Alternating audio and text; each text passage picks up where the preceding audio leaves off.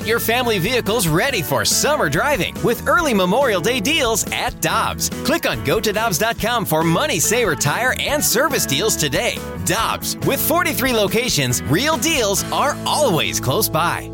With threats to our nation waiting around every corner, adaptability is more important than ever. When conditions change without notice, quick strategic thinking is crucial. And with obstacles consistently impending, determination is essential in overcoming them. It's this willingness, decisiveness, and resilience that sets Marines apart. With our fighting spirit, we don't just fight battles, we win them. Marines are the constant our nation counts on to fight the unknown. And through adaptable problem solving, we do just that. Learn more at marines.com. Hump Day!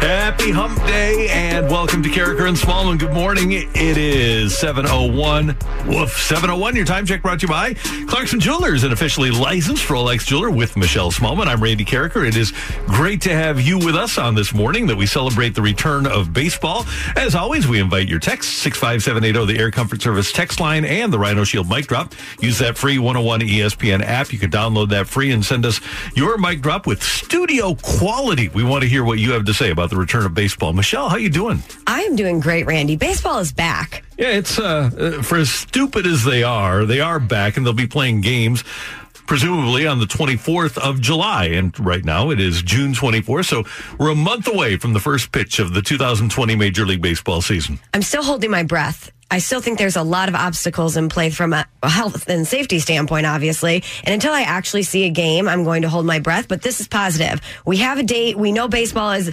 potentially coming back. And I mean, more than anything, I'm just thankful we don't have to talk about this infighting anymore. Hopefully, the infighting will end for the entire time that they play until, hopefully, they crown a world champion. Now, there are no guarantees. You have to thread a needle. It was within minutes after the announcement last night that baseball was going to come back that the Rockies announced that Charlie Blackmon, one of their best players, was one of 3 players that had tested positive for COVID-19. And you have to believe, Michelle, that there are going to be multiple players that are going to test positive as we head towards spring training and head towards the season. Absolutely. When all the players start to report for the spring training, they're obviously going to get tested. And I would not be surprised if a larger number than we would anticipate would test positive. And I don't know how baseball is going to handle that, what the protocol is going to be. They are, they're going to have to quarantine a lot of guys if they indeed do test positive, but they're going to be tested every other day, and the temperature is going to be taken twice a day, and there are going to be a lot of precautions taken in the ballparks. Here's Jeff Passan of ESPN. Oh, it might be a total disaster. Like, your pessimism is it's completely warranted. I mean, you know, the best way to have done this would have been in a bubble. Baseball had a bubble idea. The players said, we are not going to go live inside of a bubble for 4 or 5 months, and the bubble died. And so now we're doing this in home stadiums, and teams are going to be traveling, and we've already seen, you know, the Philadelphia Phillies, 7 players, 5 staff members with coronavirus. Today, 3 members of the Colorado Rockies. I mean, this is just an inevitability of what's going to happen, guys. And the big fear is that there's going to be an outbreak, the size of which really shuts down a team. And if that happens, does the whole sport shut down? Does the teams that were supposed to play against that team just miss games and have to make them up at another time? I mean, there are a lot of questions here, and it's a really tough thing to solve. Not to be crass, but I'm looking at this from a wins and losses perspective today. Okay. And the Cardinals have a lot of really good players. The Cardinals have more depth than most teams do.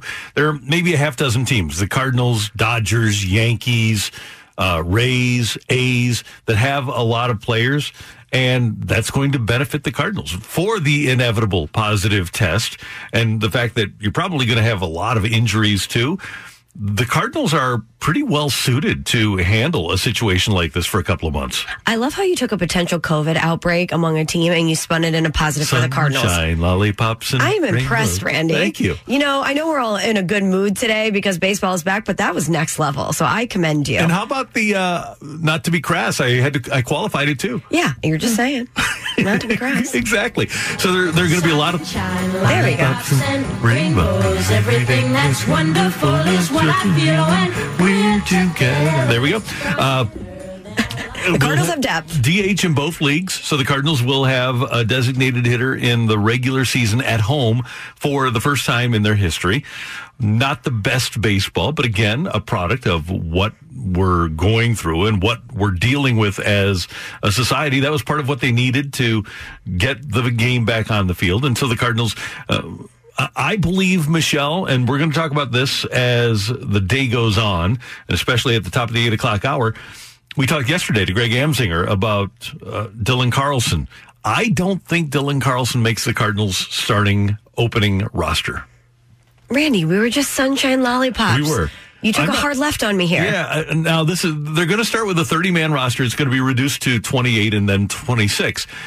He's not going to get the opportunity to play because there is no minor league baseball. You do start with a 60-man group that includes a taxi squad, and the Cardinals will have a lot of players playing in Springfield. So he'll have the opportunity in spring training and in Springfield to show what he can do.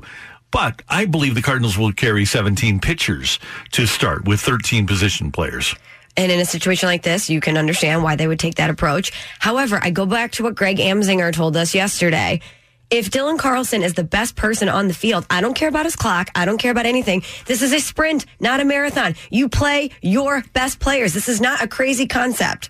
It's not, but I don't know that he's had the opportunity to prove to the Cardinals, and maybe in spring training he'll get that opportunity, that he is one of the best 13. Not one of the best 13, because you did throw in that caveat of him being a young player, and he hasn't cracked the major league roster yet. His clock hasn't started. But the Cardinals have Yadi and Wieters behind the plate. They're going to be the catchers. Yep. And Andrew Kisner is going to probably be victimized here, too. The Cardinals kept Rangel Ravelo from going overseas for this eventuality because they think that he can be a DH. He's going to be on the roster. Matt Carpenter is going to be on the roster. Brad Miller is going to be on the roster. DeYoung and Wong and Goldschmidt and Edman are all going to be on the roster. That gets you to the outfield. You have room with that group of infielders for 4 outfielders. Does he make it ahead of Tyler O'Neill, Harrison Bader, Lane Thomas, or Dexter Fowler? I would like to say yes, but in reality, no. That's my issue. And that's going to be the Cardinals' issue. And yes, we would all love to see Dylan Carlson because he has a chance to be a difference maker. But I would think until you get to September, and they're going to have 28-man rosters in September, and he gets an opportunity to show what he can do down in Springfield in those inter-squad workouts, I think it'll be tough for the Cardinals to have him up. Man, just dashing dreams. But we're going to have a lot of fun things happen. For example, the Cardinals are one of the great fundamental teams in baseball, right? Right. They can run the bases. They can field extra innings. Teams who begin with a runner on second base.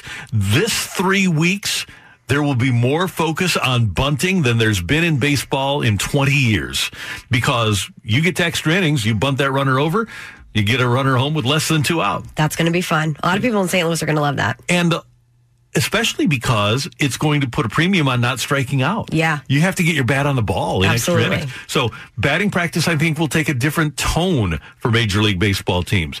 Teams will have that taxi squad that, as we said, allows them as many as 60 players available to play in Major League games. So, if the inevitable occurs and the Cardinals do, hey, all due respect, Tyler O'Neill's on your team. You're going to have a pulled hamstring or something, right? So Dylan Carlson will get a chance. Someone's going to have a hammy. Said with all due respect. Yeah, you did.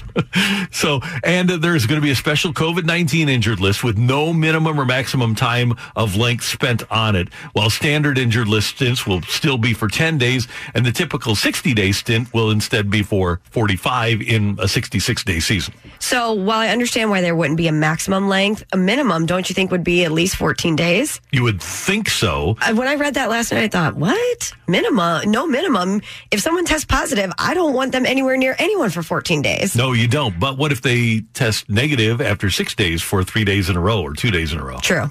So I think that's why you want to have that set up. And Jeff Passan says that COVID-19 is going to play a big role in this 60-game season. I think a lot of this ultimately depends on baseball's stomach.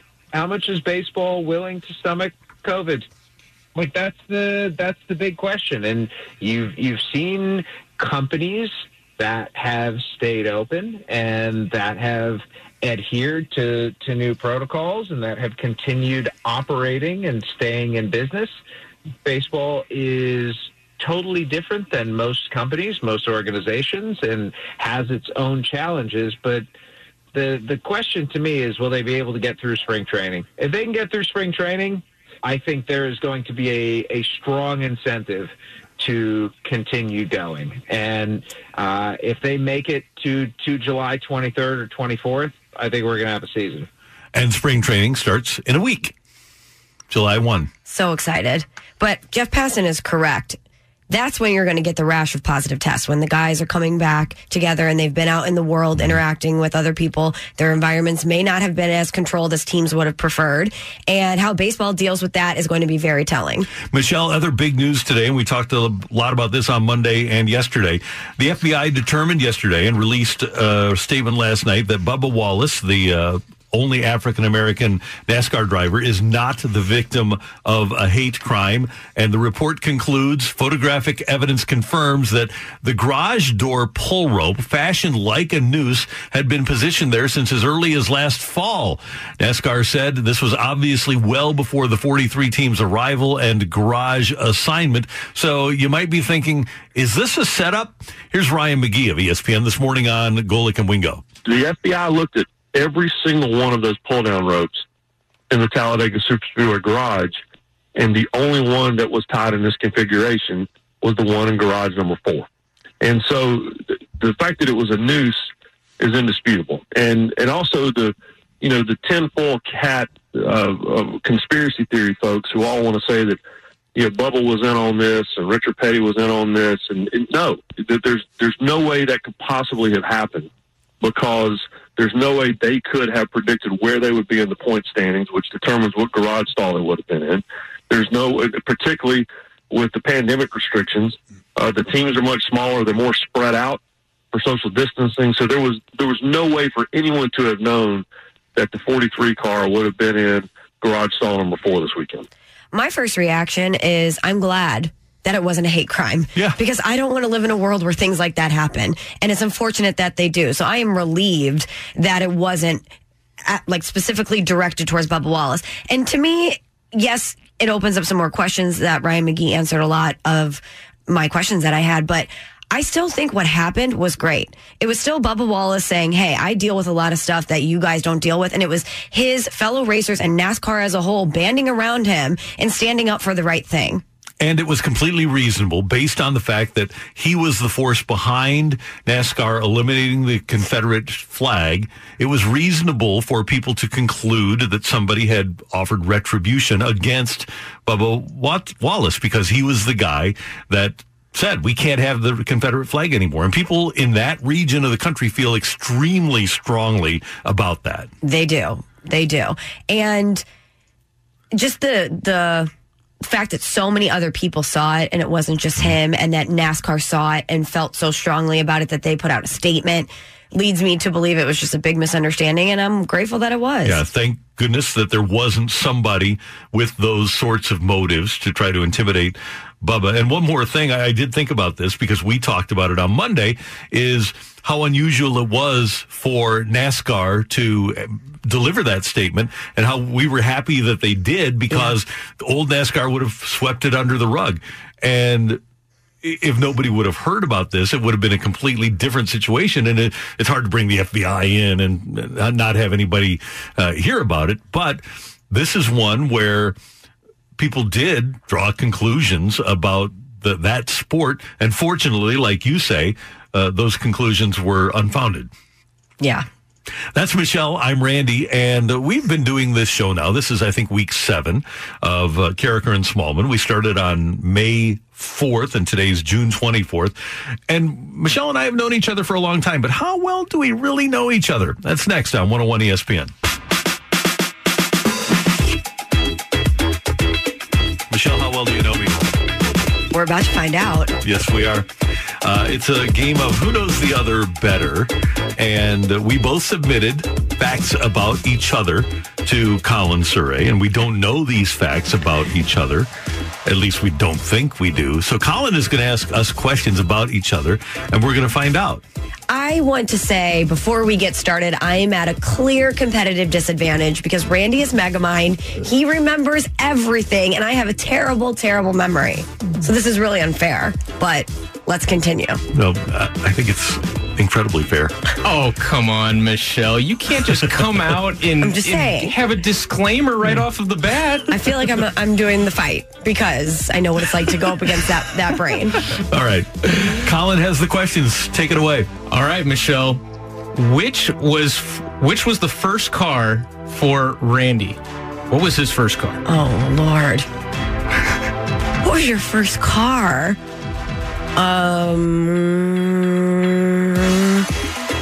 Because I have truly no idea. What would a young stud Randy Carricker be rolling around A Mustang.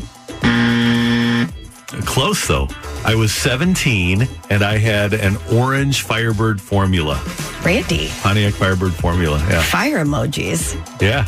You were the cool guy, right? It was a cool car, yeah. You know, before Colin said stud, I was going to go with a van. Oh, that question's coming up later. All right, Randy. Which one of these three foods would Michelle not eat? No. There's one of three foods that I won't eat. Oh, which one of these three will she not eat? Okay. No, don't give him the options. There's three foods. I'll rephrase it. Three foods that you will not eat. Name one of the three. Can you name one of the three foods that I refuse to eat? I know these. Okay, what do you hate? I know you're a meat girl. I am going to go. I'll start with oysters. Love oysters. Do you? East Coast, West Coast. Give me a little brine in there, some mignonette. Oh, yeah, Randy. Oysters are the best. Okay. The only other one that I could think of would be Brussels sprouts. You like them? Love Brussels sprouts. Okay. Roast them in the oven, a little lemon, a little Parmesan. Get them crispy. Okay, so what are the three then? Hard-boiled eggs. Okay. Oh, sorry. Go ahead. Hard-boiled eggs, cottage cheese, and mushrooms. I knew the cottage cheese one. I'm just disappointed in myself. I can't even look at it. It makes me want to throw up. And all of those would be from just the texture standpoint, things that you wouldn't want to put in your mouth, right? I don't like the texture of hard-boiled eggs either, and I can see how you would not. Katie doesn't like mushrooms because of the texture, my daughter. So I've tried to like mushrooms. I desperately want to like mushrooms. They're in a lot of amazing dishes. It's the smell. Hard-boiled eggs, it's not only the texture, but the smell. How can someone eat that? One time I was on an airplane and a girl sat next to me and she pulls out a plastic bag filled with hard-boiled eggs and she goes, "Do you mind if I eat these?" And I said, "Yes." I will throw up if you eat these. And she got offended and I said, "You asked, so you know that this is gross. You would not have asked me if you did not know that this would offend people." And we were on one of those small, tiny planes.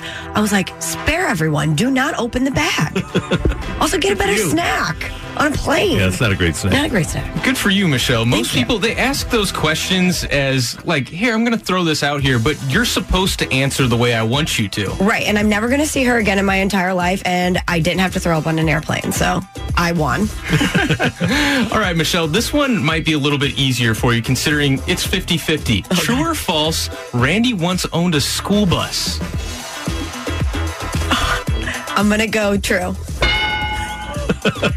It was a blue school bus originally, previously owned by the Rock Hill Baptist Church of Manchester. I bought it when I was a senior in high school. Yes, see, that's why I was going to say bus. I knew it. Yeah.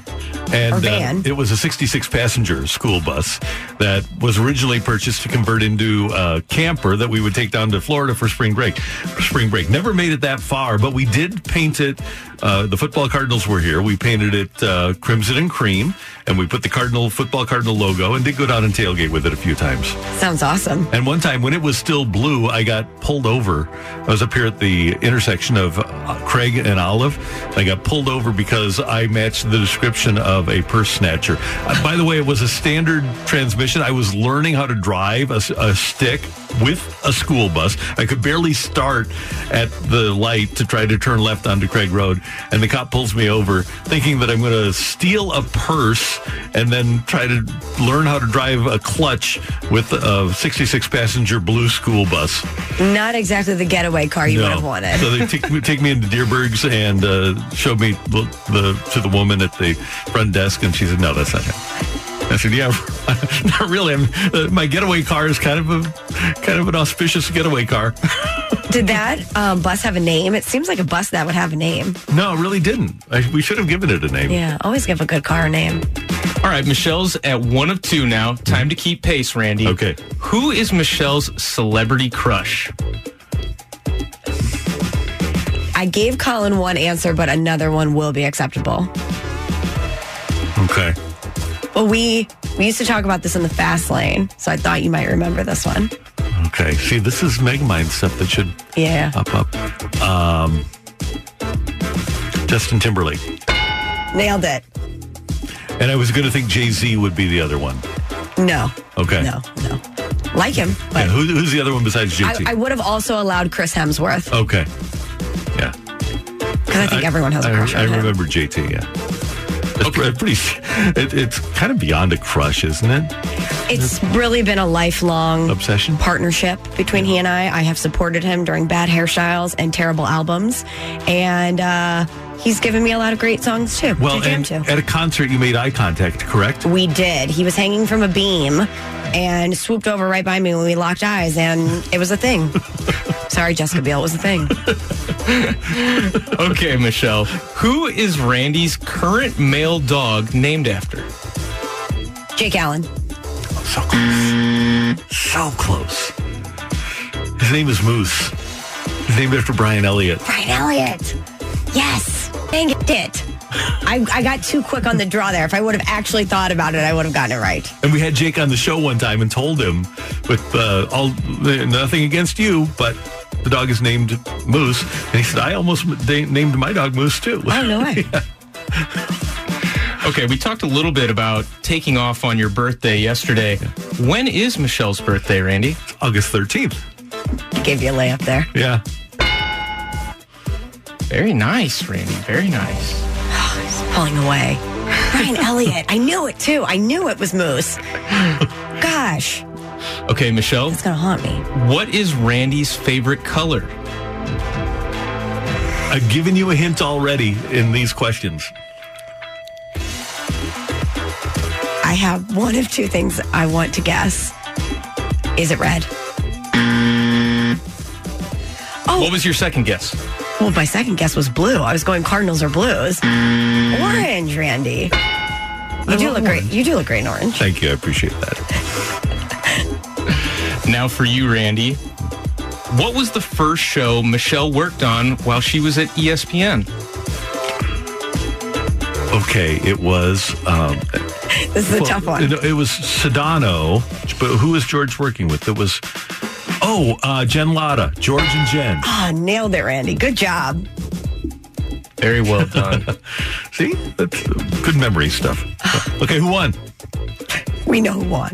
It's Randy. Megamind strikes again. This is all memory What a stuff. surprise. The car thing really got me. I had no idea what your first car was. That was a tough I question. brought it up on the air before. I wondered if you remembered. So it is a tough question, but now you know. Now I know. Yep. And that was the hint that it was orange. Oh, got it. Yeah. I thought because you painted your bus Cardinals colors that was the hint, even though that red was different. Yeah. But still. That was fun. Thank you, Michelle. Thank you, Colin. Thank you. Coming up, Bob Nightingale of USA Today on the return of baseball. Bob will join us next on 101 ESPN. With Michelle Smallman, I'm Randy Carricker. It's Carricker and Smallman on 101 ESPN. Baseball scheduled to be back with spring training opening next week. We head to the Brown and Crouppen Celebrity Line, and our friend of the station, friend of the show, Bob Nightingale of USA Today, kind enough to take some time with us. And Bob, we know that you've been really busy and you've worked some late nights lately, so we really appreciate you taking time with us this morning. Sure, my pleasure. Thanks, Randy. Thanks, Michelle. Bob, now that we've come to the agreement that baseball is going to be played, Randy and I were just talking about this in the first segment.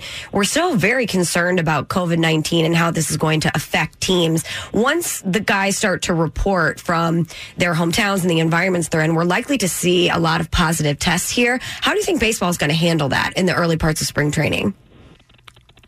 Yeah, there's like a 101-page protocol, health and protocol, that's gone out to all the teams and players. So, yeah, they got to get tested upon arrival. And if they test positive, then they're self-quarantine. I believe it's for a week. And then you're not allowed to back into the facility until you test negative twice. Bob, I have to believe that this is going to be the most unpredictable season ever. And you mentioned today in your piece at usatoday.com the teams that were within striking distance last year at the All-Star break and at the 60-game mark. Heck, at the 60-game mark last year, both the Cardinals and the Nationals, the NLCS combatants and the eventual world champion Washington Club, they wouldn't have made the playoffs after 60 games last year. So this is really going to be an interesting and unpredictable couple of months, isn't it? Yeah, it really is, man. I mean, it's going to be so wild. I mean, if you have one bad week, it could sink you for the season. In 10 days, you might be in the playoffs. So it gives hope to all the teams that had no chance of playoffs. And I think it diminishes some of the great teams. And on paper, two of the great teams were considered the Dodgers and New York Yankees because of their depth. And now, you don't need depth with just 60 games. Bob, a lot of times we talk about managers and we say that they don't really have that much of an impact on the outcome of games. But with this sprint, not a marathon, it seems like managers and roster management and approach is going to be a huge X factor in this season. No, you're right, Michelle. I mean, I think it's, during the playoffs, you see so many different things, some crazy things really with the way managers manage games. And there's so much more urgency. So guys will bring in starters to pitch a relief, pull starters from games quickly, that sort of thing. And so I think we're going to see it now. And when you think about it, just the math-wise, every game now is worth, 2.7 games normally. So it's not a marathon. It really is a sprint. It's almost going to have the same kind of feeling when your NFL team wins or loses. It's going to have that kind of impact. Bob, we had so much consternation over getting to this point, and you've reported on it from day one. If we would have asked you a month ago if anything in this agreement would have surprised you, would it have, or is this kind of what you expected we would have? Yeah, I mean, I thought we would have reached an agreement. I really thought the two sides were going to settle on something. So it's it's strange here. I mean, everything's, black and white now. There's no extra money anywhere. There's no playoff pool. So the strange thing about this one, Randy, is because there was no agreement, just mandated by Rob Manfred, is say the players were making like $700,000 or less. Say a guy like Jack Flaherty. Jack Flaherty won't get paid a penny for the rest of the year. He already got about $285,000 in upfront money. And that's it. If the Cardinals get to the World Series and win the World Series, they don't get a single penny in a postseason pool. There's no World Series bonus because the way it's normally structured is that you get paid on gate receipts. Well, if no fans are allowed in the stands, there'll be no gate.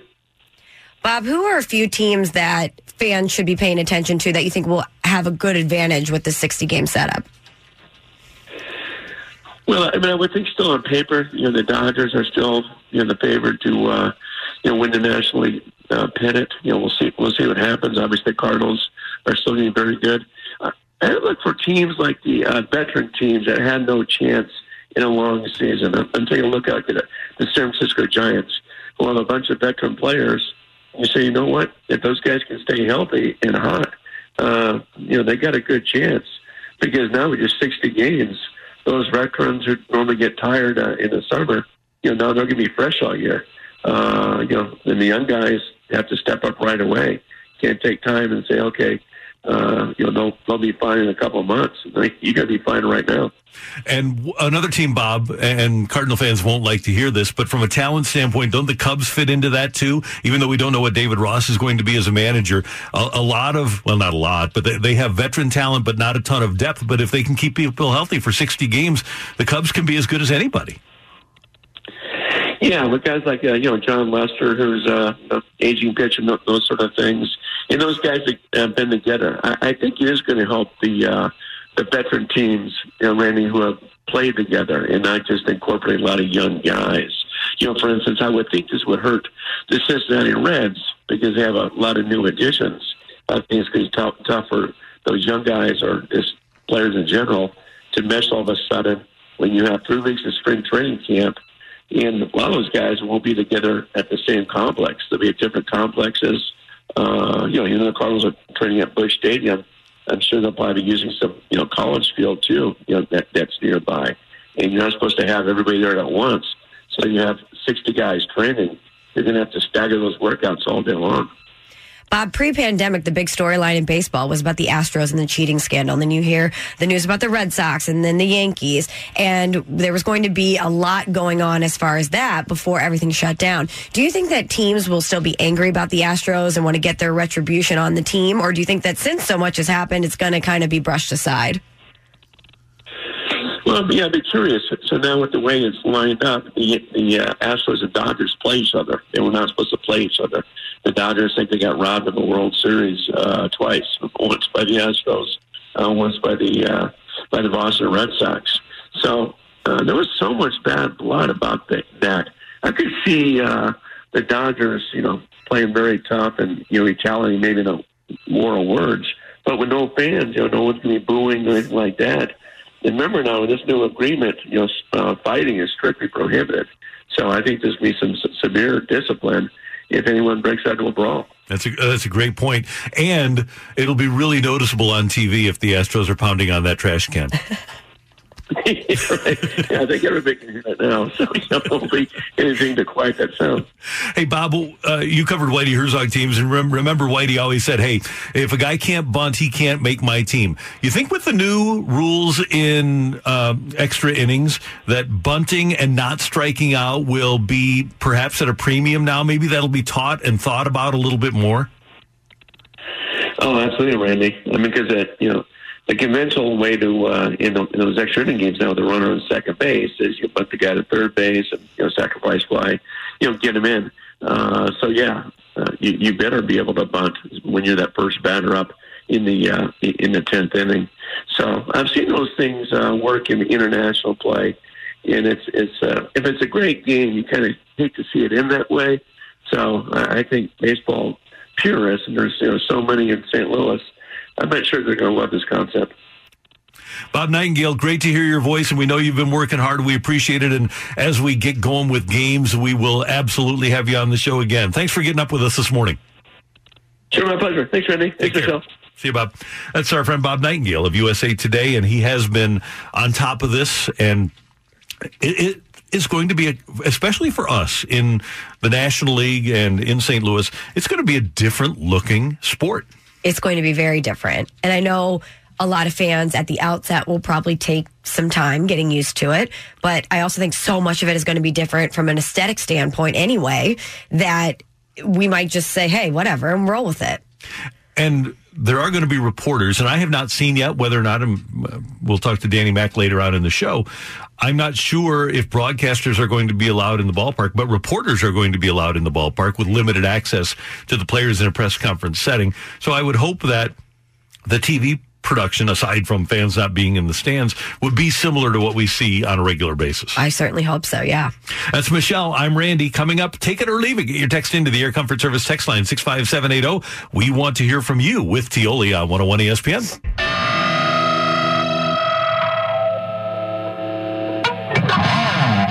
It is Take It or Leave It. Get your text into the Air Comfort Service text line 65780. Information you need to know here on Carricker and Smallman every morning, and we like to provide it. So we've got two things, one from Michelle, one from me. This from the text line. How are they going to determine who goes to second base to start the 10th inning of a tie game? Will it be next man up? Can you use a player who had previously been in the game? The way it's set up is that you are going to send out the guy who made the last out. So, for example, Harrison Bader made the last out for the Cardinals in the 9th inning. You're in pretty good shape sending him out to second to start the 10th. If you're the Angels and Albert Pujols made the last out in the 9th, you probably want to use a pinch runner for Albert to start the 10th inning. Love Albert, but I think you're going to sub someone in. And then the other information that you need to know is the difference between East Coast and West Coast oysters. Have we nailed this down yet? Yes. So East Coast oysters, they're typically smoother and they have the briny, savory flavor. West Coast oysters, they say they have a ruffled shell with a deeper cup. Okay. And do you have a preference for either one? No, I do not discriminate. I tend to like oysters with more of the smooth melon fruit type finish. I would go for that too. Yeah. Briny oysters are good too, but sometimes they're a little too minerally for my liking. Colin is here with your Take It or Leave It. Tioli is now. Colin, what do you have for us? We've got all kinds of Tiolis on the actual game of baseball. It is beautiful. Take it or leave it. Dylan Carlson makes the opening day active roster after what you heard Greg Amsinger say about him yesterday. Taking it all day. We're putting it into the universe. And Greg Amsinger said when he saw the Cardinals in spring training, Dylan Carlson was the best player on the field. And this is a sprint, not a marathon. How many times do we have to say it? If it is a sprint, you do not have the leash that a lot of these players would normally have. I always am in the camp of play your best players anyway, regardless of contract, service time, etc. So I would love to see Dylan Carlson on the roster. Michelle, everything you said there was very well thought out, very lucid, very well presented. Thank you, Randy. But wrong.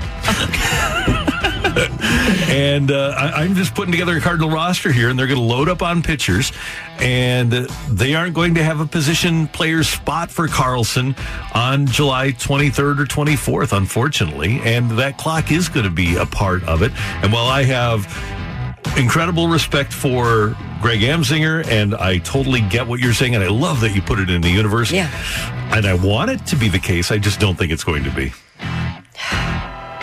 Well, we'll find out who's right soon enough. And I'm rooting for you to be right and me to be wrong.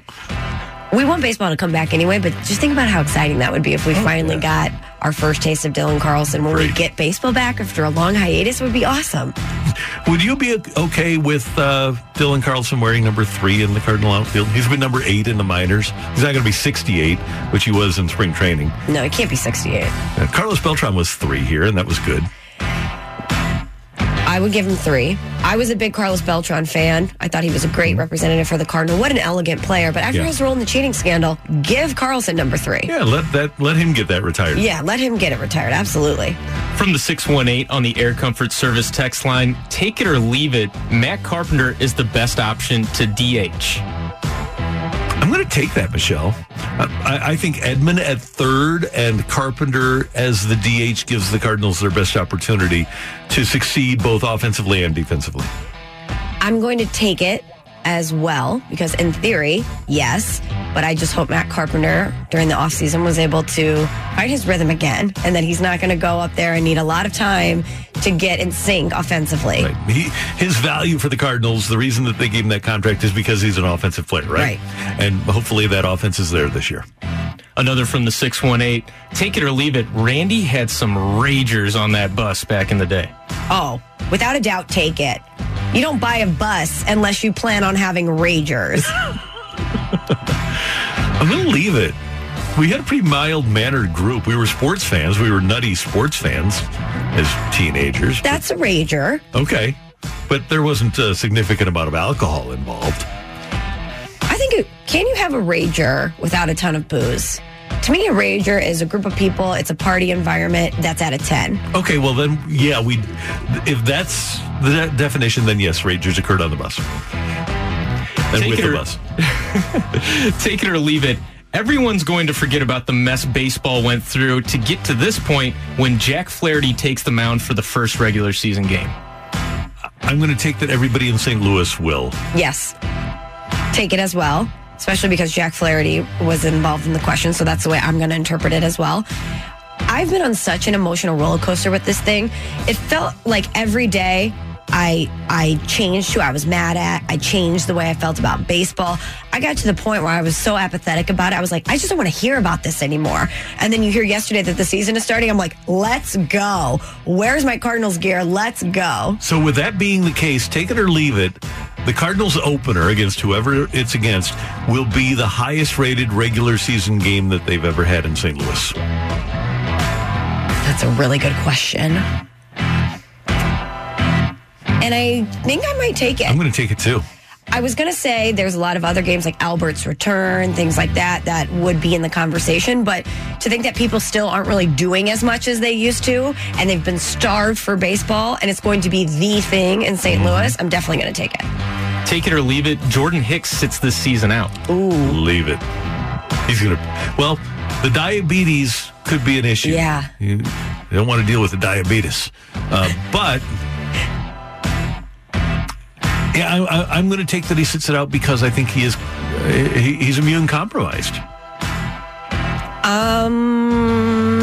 Going to take it. After we talked to Danny Mac and he brought that up, that was something I thought of too, and it's certainly not something that you want to risk.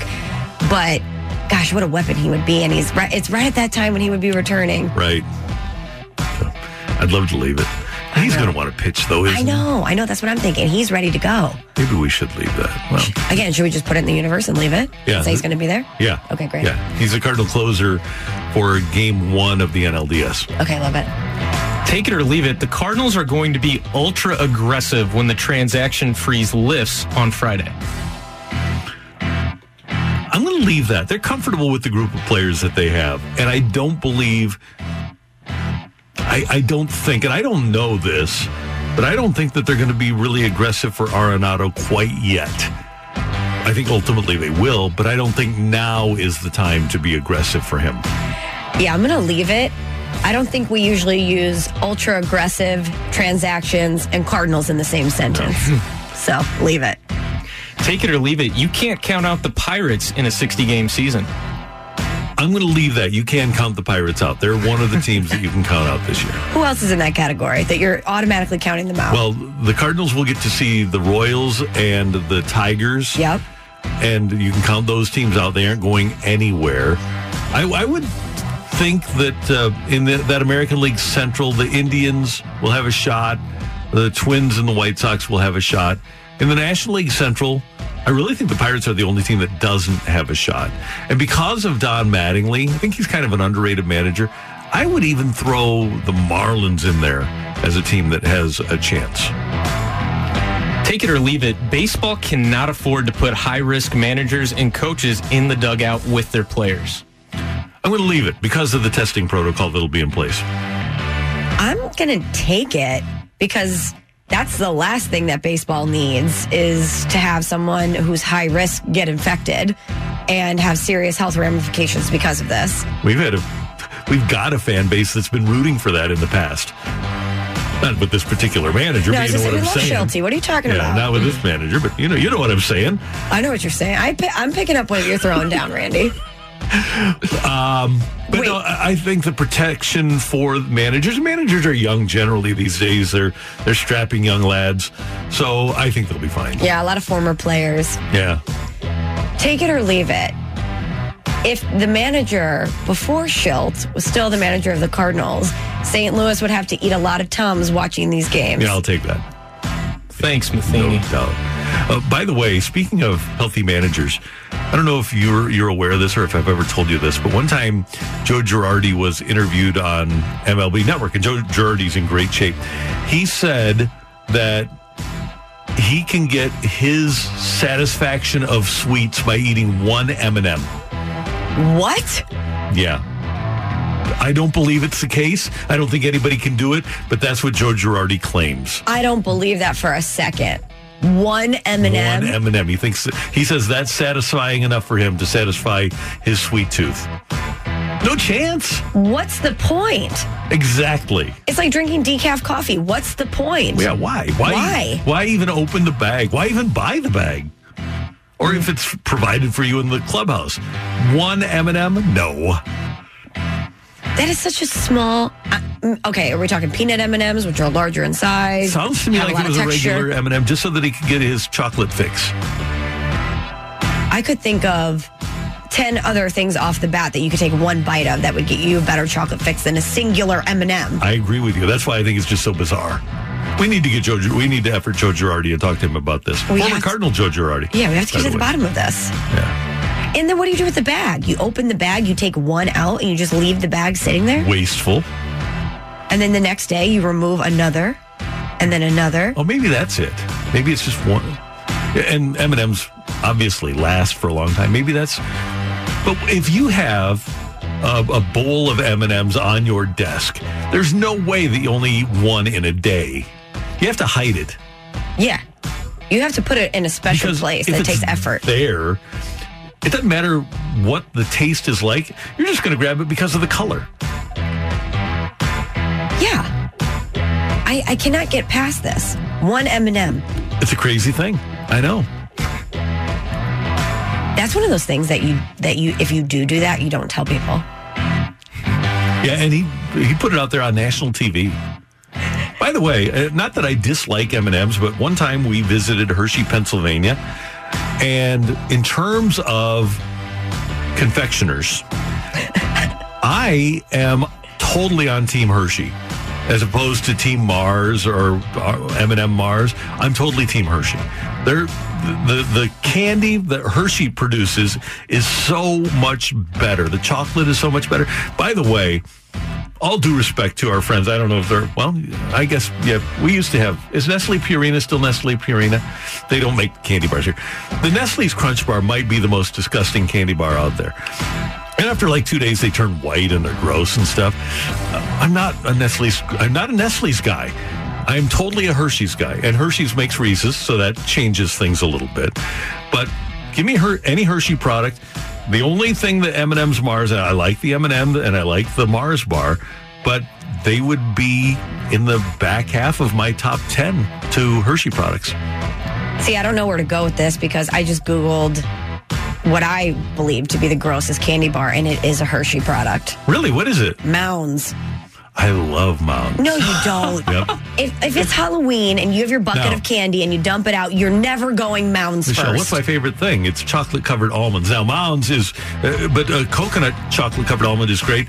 Almond Joy has nuts. Mounds don't. Mounds are Almond Joy without the almond. They're great. Randy. Yeah. You have this big bucket of candy. You dump it out. Snickers, those baby Twix. You have Starburst. You have Skittles. You have Milky Ways. You have whatchamacallits. And then there's a Mounds. You're never going Mounds. Mounds is going to be in there. No. The Hershey bar is going to be in there. The straight Hershey bar. We're not making s'mores, Randy. We're enjoying a candy bar. But the delicious melt-in-your-mouth chocolate that Hershey provides is unlike any other. That's what she said. And then, of course, the Reese's Peanut Butter Cup, which changes the game really for everybody else, doesn't it? Totally. I didn't even throw them in the mix. Huge miss by me. Because you've got, all due respect to all other candies, you've got Reese's, and then Reese's is Secretariat in the Belmont. They're 31 links ahead of everybody else. So if you're putting together a top 10, you've got one, and then, okay, let's figure out what the next 9 are. But if you could put the different kinds of Reese's in there, and they'd be top 4. Yeah, so you're dark chocolate Reese's, white chocolate Reese's. So what I'm hearing here, Randy, is that you're still choosing Mounds last. That you're picking 4 different forms of a Reese's Peanut Butter Cup before you're even considering Mounds. I will confess this, that I would take a Snickers bar ahead of a Mounds bar. Yeah, of course. But otherwise, Team Hershey for me. You walk down the streets of Hershey, Pennsylvania, and it smells like chocolate. They have Hershey's Kisses shaped light poles. They're awesome. So they've got the light pole, and the fixtures are shaped like Hershey's Kisses, and the whole town smells like Hershey's chocolate. It's awesome. So you know how we work in sports, and while it's our passion, it's our job as well. Sometimes it's like, oh man, another game. We're never going to feel that way again in the absence of sports, but it was before. Do you think people that work in Hershey, Pennsylvania are like, oh, chocolate, over it? It's my job. Chocolate is my career. I don't think they are. They seem pretty enthusiastic about it. So you get to ride on a boat of chocolate, in chocolate. And it's so Wonka-esque. Yeah, it's pretty cool. So got to make that trek at some point. And then the Hershey Bears play there. The Philadelphia Phillies or Philadelphia Flyers minor league team. Maybe the Rangers minor league team now. That is Tioli. Thank you, Colin. Thank you. Coming up, Fresh Take on 101 ESPN. 8:07, your time check brought to you by Clarkson Jewelers, an officially licensed Rolex jeweler. It is Carricker and Smallman on 101 ESPN. Baseball coming back, and spring training will start next week, July 1st, here in St. Louis at Busch Stadium. And Michelle, let's focus in on the Cardinals. We talked earlier about the overall return of baseball, but the return of the Cardinals and what this shortened 2020 season might bring. And let's start with Bill DeWitt III, the Cardinal president, who was on Fox 2 last night and talked about how baseball got to this point. Owners and players have been getting beat up in the press, and rightfully so. We should have gotten our act together from a negotiating and a relationship standpoint longer ago. But once the games start, I think it'll be about the action on the field. And there are a lot of hard issues. I mean, in fairness to both Rob Manfred and Tony Clark, you don't just fall out of bed and strike a deal on something like this. You don't, but it shouldn't take 3.5 months to put together a plan to have a 2-month season. When you're fighting over the same thing over and over and over. Yeah. And ultimately, what it did come down to, even with the pandemic, is money. It came down to money. So here we have the Cardinals at first blush. With the shortened spring training, a relatively young team that has a pretty good mix of veterans and young players. But with the knowledge, Michelle, that they're going to play within their division, that's 40 of their games. The other 20 are going to be against the American League Central. How do you feel about the Cardinals? I feel really good about the Cardinals. I like what they're facing schedule-wise. I like their depth. We talked about pitching depth earlier in the week. I like that as well. I think they're set up to be pretty good. I'm with you. I think that the key for this club is going to be Paul Goldschmidt getting off to a fast start and being hot all year. Remember, he got off to, even though he hit the 3 home runs in the second game last year, his first 60 games were not great. And granted, you had Ozuna get hurt at that point too. Mm-hmm. But without Marcell Ozuna and without somebody who you say, okay, that's our number 4 hitter, I think it's imperative offensively for the Cardinals to get Goldschmidt, Arizona type production from him. When he first came here, I remember Matt Carpenter called him the force multiplier. When he goes, everyone else goes.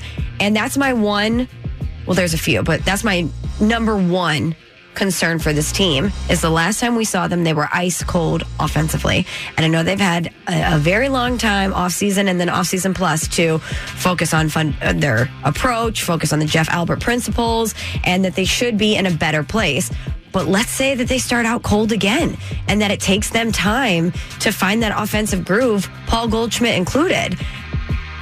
That they don't have time to do that. They need to have fixed everything in the off season and in the pandemic break, because as excited as we are for baseball to return, imagine if the Cardinals come back and we see the offense that we saw last year. We can't have that. Can't have that. I'm confident in DeYoung. I'm confident in Wong. And especially with the spring training that both of those two had, I'm confident in Colton Wong being the Cardinal leadoff hitter.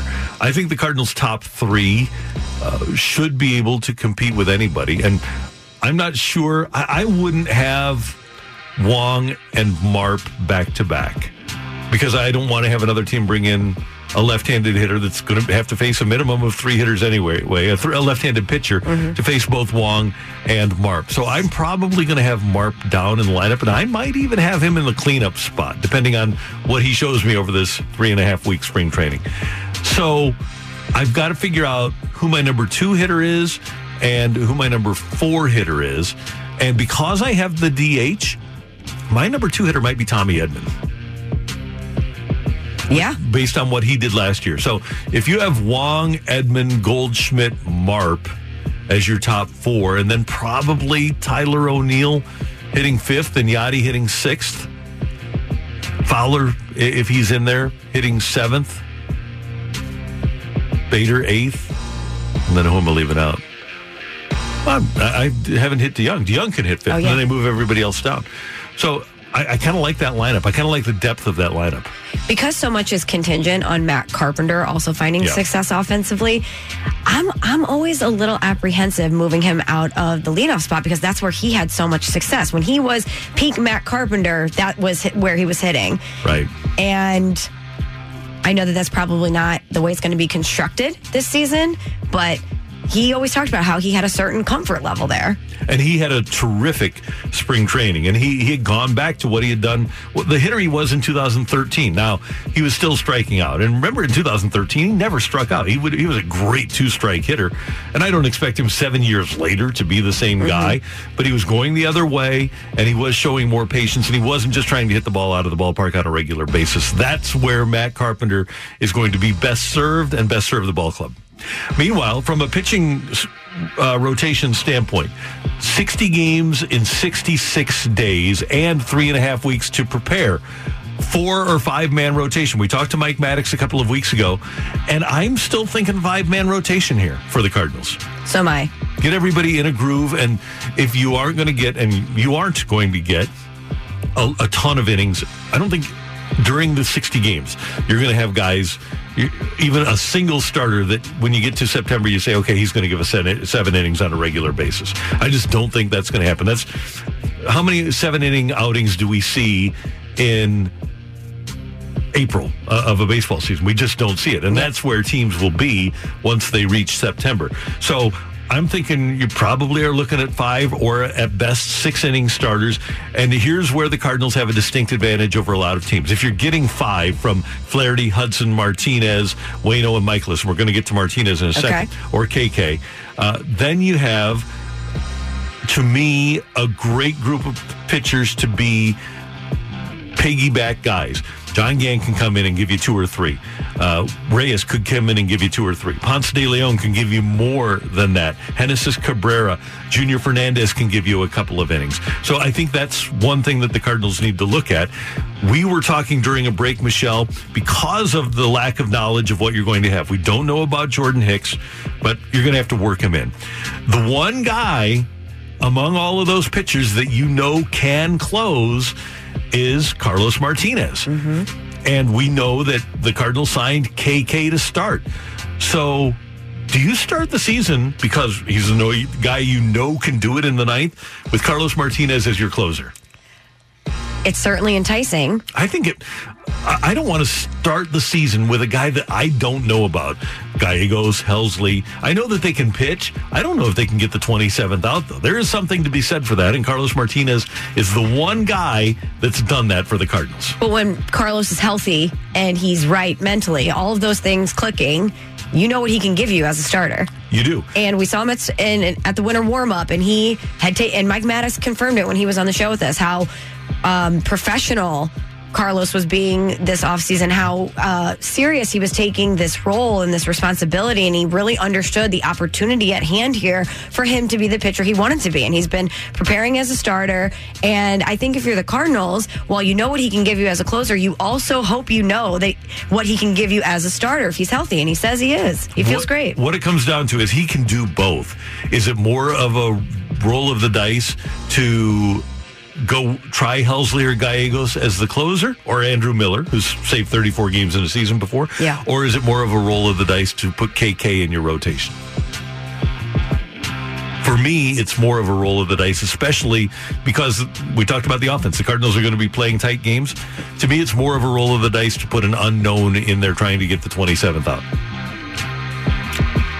I just can't, and not that this should matter, but for Carlos to this entire time think, okay, I'm getting he's always said, I want to be a starter. I want to be a starting pitcher. For him to have that opportunity to have done seemingly everything right, everything that the Cardinals had asked him to do based on prior seasons when he hadn't done that, and to be healthy and ready to go as a starter, and for them to say, we're going to bump you out of the rotation. We're going to have you be a closer. I know it's a team sport and he's a team guy, but you also have to think about that. If he's How's someone it going to affect him mentally? Yeah, if you don't want to disrupt him in that state either. But the thing you have to do is go to him and say, you're the only guy we have to do it. You're the man. That's what you have to do. I also, and again, this is Major League Baseball, so I know this is asking a lot based on what we've seen the past couple months, but I would hope that a lot of egos would be checked prior to this season. There's no time to coddle feelings here. Literally. Literally, there's no time. If you're not performing, you're not going to play. If we need you in this role, you're going to do it, and I'm not going to hear any pushback about it. This needs to be like a parent to a child type thing. Like, what I'm saying is going, it's what's best for the team. For Mike Schilt and John Mozeliak and Mike Maddox, this is what we call a conundrum. And if Jordan Hicks is healthy and willing to rock and roll, then all bets are off. If he's throwing 103 on July 2nd in his bullpen, then he's your guy. That is Michelle, and I am Randy, and that is your Fresh Take here on 101 ESPN. Darren Pang will join us in the Blues booth, talk some Blues hockey as they get ready for training camp as well. Next on 101 ESPN.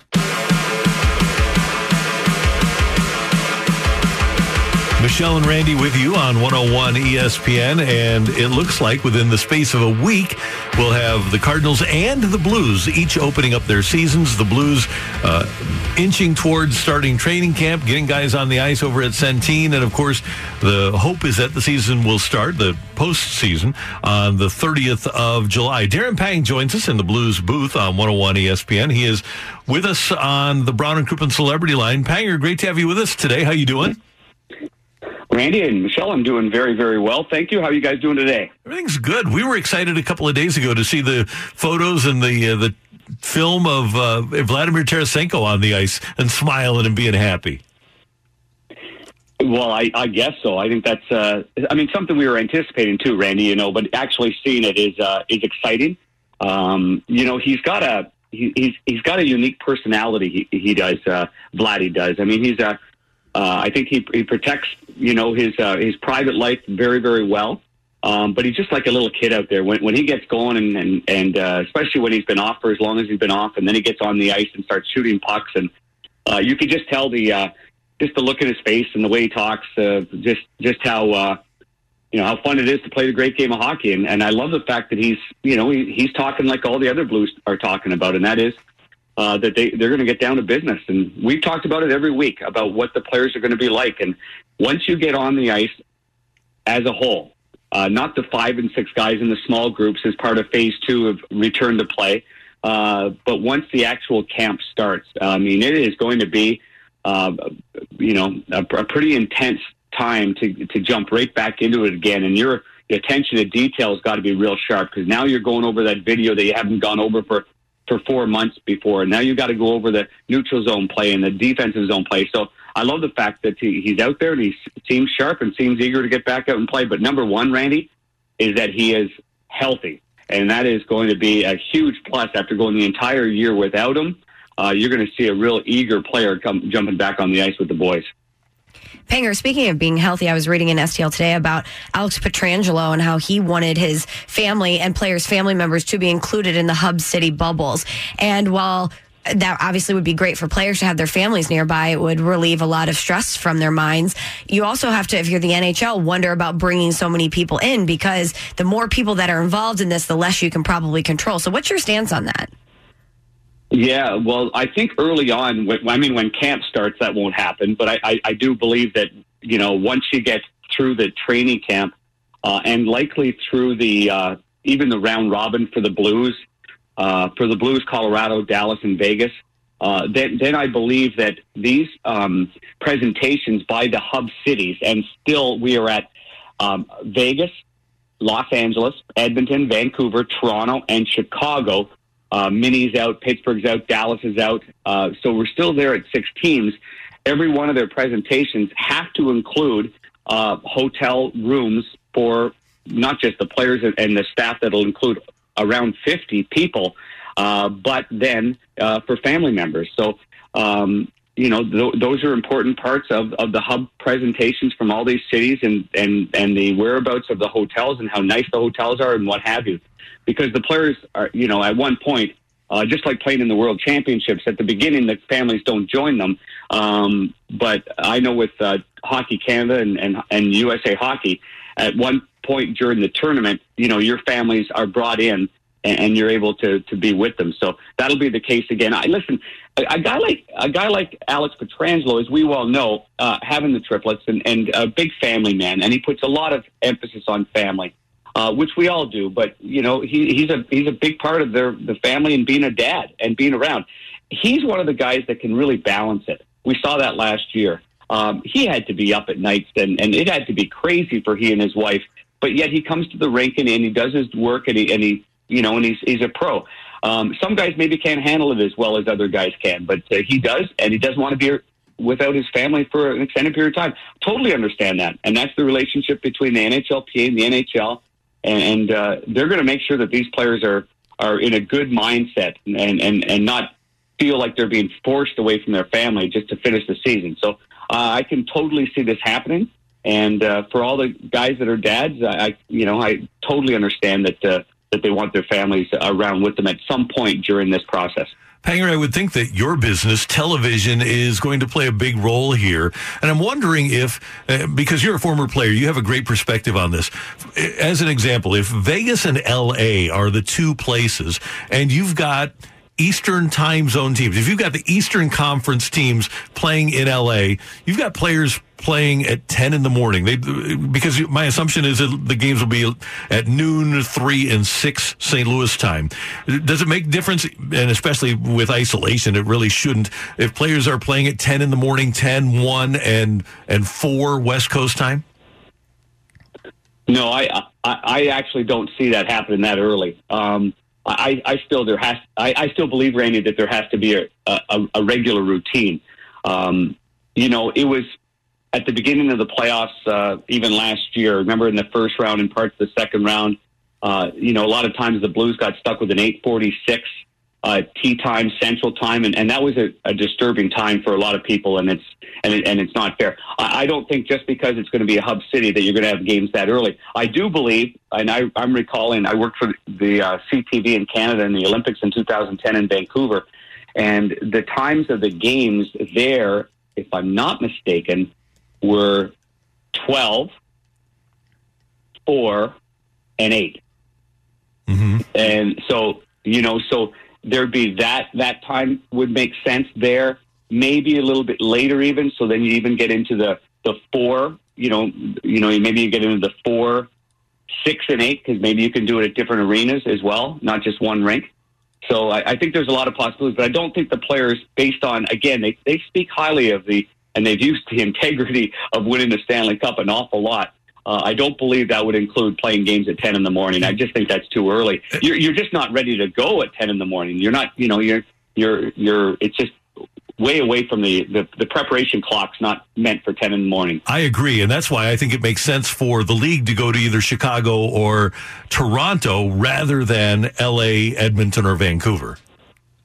But you could get more games in, I guess, at the East Coast time. You wouldn't just be one game a night. So, I mean, in the playoffs now, I mean, you're running as the network that represents the U.S. You got NBC Sports Network, and they run games on. I think they ran games on MSNBC. I bet they used 4 channels. I think it was USA was one of them. So, yeah, and USA was one, and then you've got your locals, obviously, like Fox Sports Midwest. So it wouldn't just be one game. So you could run, 4 games out of a couple of different rinks starting at 4 and 6, and the East Coast still gets their time in appropriately. And then you've got the Central and Mountain time and Pacific time as well that you could throw in almost real time. So I think there's a lot of variations, and I do believe, Randy and Michelle, that the experience that the NHL has, and with so many executives on the TV side, and using the Summer Olympics and the Winter Olympics as their examples of running a world feed, I believe that they're going to be able to, run this very efficiently, and everybody's going to get their hockey fill, and it'll be fair for everybody. It's a good point. Panger, great stuff as always. Thank you very much. Have a great day. Yeah, you guys as well. Thanks, guys. Take care. That's Darren Pang, Blues analyst on FS Midwest in the Blues booth. The issue, if you're wondering, of cities has been solved by the Canadian government, and you don't have to, the league personnel won't have to deal with the 14-day quarantine to cross the border. However, speaking of what Alex Pietrangelo wants, families of players aren't included in that waiver. So that would be an issue for American players that are playing for teams that would be in Toronto. I just think it makes sense, though. And I know that Chicago has been a hot spot at times, but It's calmed down a little bit. Chicago seems like a logical spot to me. I still, because you're going to have teams that are playing at 10 in the morning West Coast time. I don't think it makes sense for those guys. What do you? Where's your stance on the families joining them? I think if it's that important for a player, I think that the family should be able to come along. I think they should make allowances for that. I agree. Because imagine if you're Alex Pietrangelo and you know that your wife and kids are back at home and you're thinking about them all the time, it would be hard to focus on the task at hand. But I understand too if you're the NHL and you're trying to limit the amount of people that you have involved in this process, because the smaller amount of people, the better chance you have of containing all of this. So I really do see both sides. And it is easier. I know the dad being away is difficult, but it is easier for a player to be quarantined if he is by himself and you don't have the family going out and grocery shopping during the day in a city or whatever shopping. The family, I wouldn't think, doesn't want to spend the entire day in a hotel room waiting for dad to come back after a hockey game. Exactly. That's Michelle. I'm Randy. Coming up, it's The Fight on 101 ESPN. Welcome back to Karraker and Smallman here on 101 ESPN. It's 8:37, which means it's time for The Fight. Colin, please let everyone know what we're fighting for today. We've got a new fighter, and their gift today, if they win the fight, is a gift card to Fox Sports Midwest Live, reopening soon at Ballpark Village. And we want to get you stocked up to be ready when they are. Jordan is our competitor today. Good morning, Jordan. How are you? I'm doing great. How are you guys? We are doing well. You ready to go? You ready to take on Randy this morning? As ready as I can be, I think. All right, Jordan. Question number 1. The last shortened Major League Baseball season was the 94-95 season. Who led Major League Baseball in home runs during that 144-game season? Was it Frank Thomas, Albert Bell, or Rafael Palmeiro? Bell. Question number 2, Jordan. On this day in 1977, Mark McGwire hit this 525-foot home run.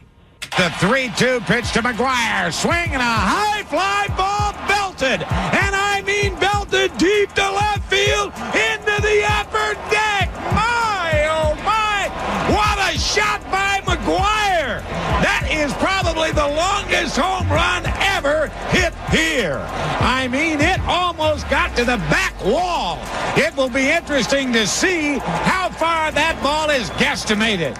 Which stadium did McGwire hit that home run in? Was it Busch Stadium, Three Rivers Stadium, or the Kingdome? Kingdome.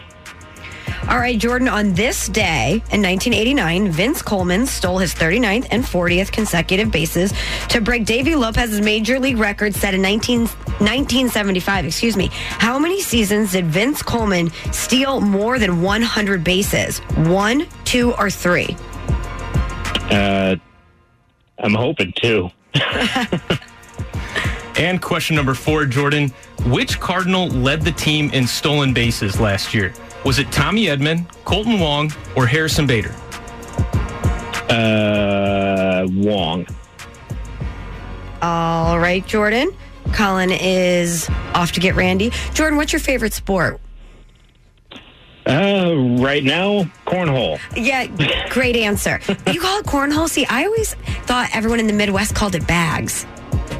I've heard both. Like, I'm from Nebraska, so I'm all over the board. Nebraska, corn, makes sense. Randy, do you call it cornhole or bags? Cornhole.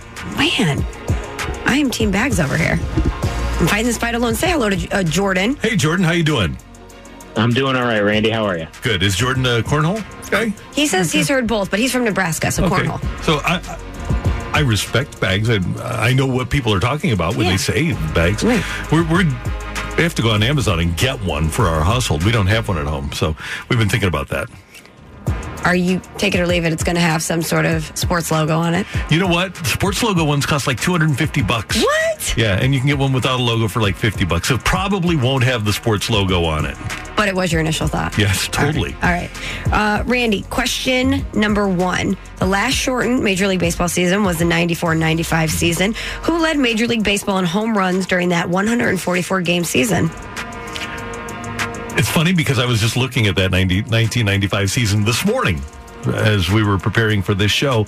And I would say without any help whatsoever, Albert Bell hit 50 home runs that year.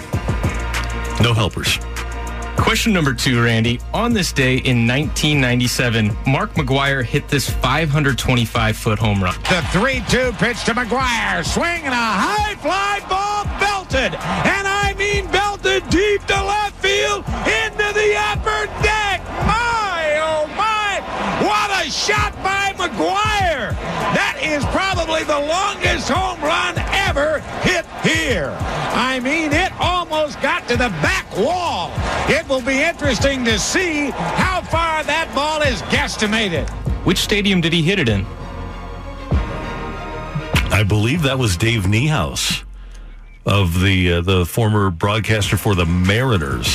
So I'm going to go with the Kingdom. Randy, how many seasons did Vince Coleman steal more than 100 bases? 85, 86, and 87, I believe, were the only 3. I don't think he did in 88 or 89 here, and certainly didn't once he left. So I'm going to go 300 stolen base seasons for Vince. All right, Randy, question number 4. Which Cardinal led the team in stolen bases last season? I think it was Colton Wong. We've got a winner. Go crazy, folks! Go crazy! The winner and still champion of the fight, Randy Carricker. All right, Randy, you won. What was the final score, Colin? Was it 4-2? 4-3. 4-3. Okay, because we had to adjust. We had to add a question on the fly. Okay. It was Albert Bell who led Major League Baseball in home runs during that 144-game season. Mark McGwire did hit that home run in 1997 in the Kingdome. Vince Coleman stole more than 100 bases, 3 in the first 3 seasons of his career. And Colin, the last question. Colton Wong was the stolen base leader for the Cardinals last season. All right. So, good. Jordan, thanks so much for playing. Anytime. Thanks, guys. We appreciate you tuning in and texting in and being a part of it. And, of course, you can participate in the fight. We have it every morning at 8:30 and any time between the time we come on the air at 7 and about 8:15. Text the word FIGHT to 65780, and we'd love to have you participate in the fight here on 101 ESPN. That was just one of those weird things because I was looking at that. We were looking for guests that could prepare for a shortened season with a shortened spring training. And the only reason that I knew Albert Bell was today was because I was actually reading about it this morning. That's why. Well, that was fortuitous. And I do think that Albert Bell, he's a good hitter. He's a bad guy, but a good hitter. And he probably did have some advancements of his regular body type. Enhancements? Yeah. And advancements? Yes. Both? Yeah, I'm going to say yes. You know, the strategy should be, I shouldn't say this. I should say this to the listener, not to you. Okay. But I'm just going to say it. I mean, the strategy for the fight is to just see what happened on this day in history. You have a leg up. It's a good start. You know what I mean? Yeah. That was the fight on 101 ESPN. Coming up, how does baseball handle its next biggest issue, which very well could be COVID-19? That's coming your way on 101 ESPN.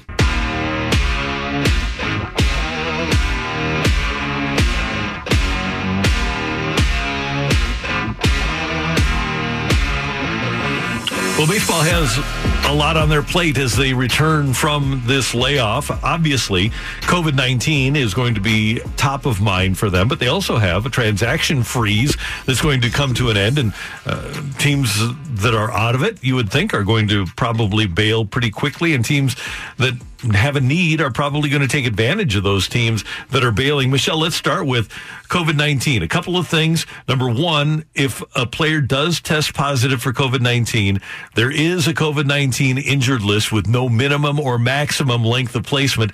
A player may be placed on that list based on a positive test, or if a player exhibits symptoms, and any player who tests positive will not be allowed to return until he tests negative twice, and he'll be tested every other day.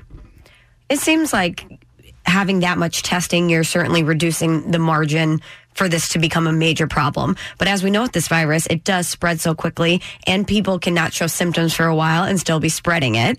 But while you're being tested, I would imagine that that wouldn't be a problem. But I don't know, with this virus, it's taken on so many different shapes that it should give everyone involved some concern. Any city is capable of becoming a hotspot, and MLB has, in the protocols, given themselves the right to relocate teams. If the regular season, in the regular season and the postseason, teams can be moved to neutral sites for health and safety reasons. And size of the ballpark obviously doesn't make any difference. All you have to do is be able to find a ballpark and a city. For example, if we would have an outbreak in the city of St. Louis and the Cardinals would be affected, I don't know what the situation would be in Memphis, but they've got a really nice minor league ballpark with great major league dimensions in Memphis, and they could just have the team there for the duration of the season if they needed to. Yeah, it seems like there's some options there if need be. And Jeff Passan of ESPN says that while we are planning to come back, there's no guarantee that this is all going to be great. Oh, it might be a total disaster. Like, your pessimism is complete. It's completely warranted. I mean, you know, the best way to have done this would have been in a bubble. Baseball had a bubble idea.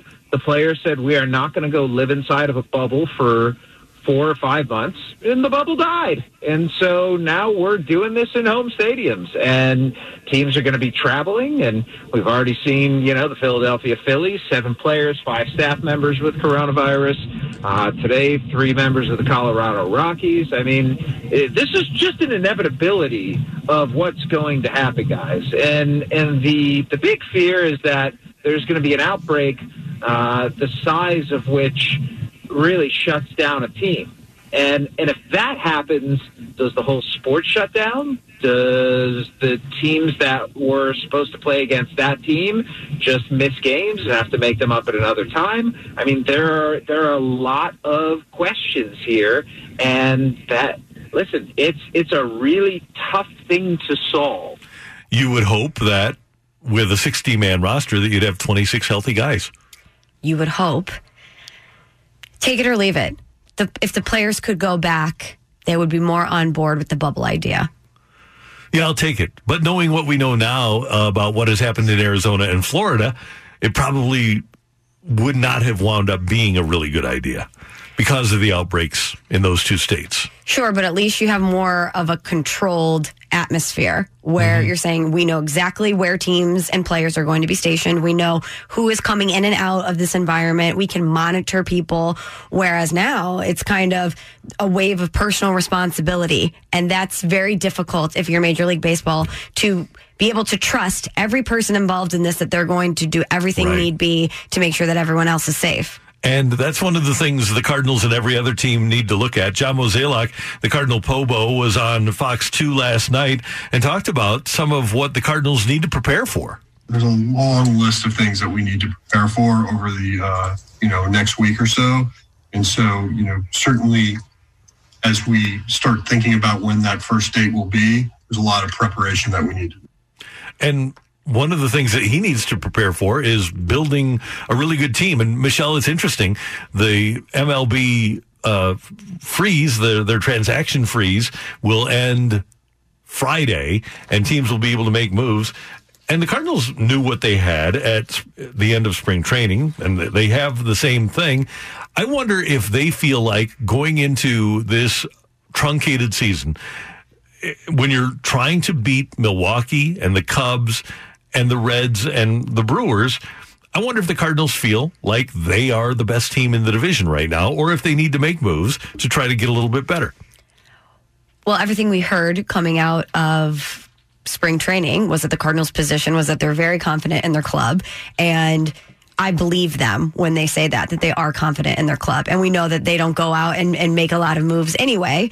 And so I would be shocked if they went out and were aggressive during this period. I would too. But if we get to a point where a team like Colorado, and we talked about teams bailing if they get off to a bad start. The trade deadline has been moved now to August 31st rather than July 31st.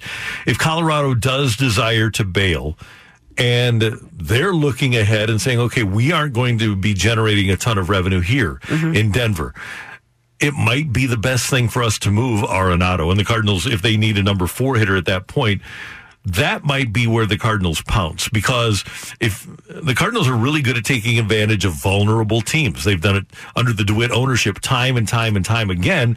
And if there is any vulnerability on the part of the Rockies, I could absolutely see the Cardinals going in and saying, okay, we want Arenado, but we only want to pay him $25 million a year.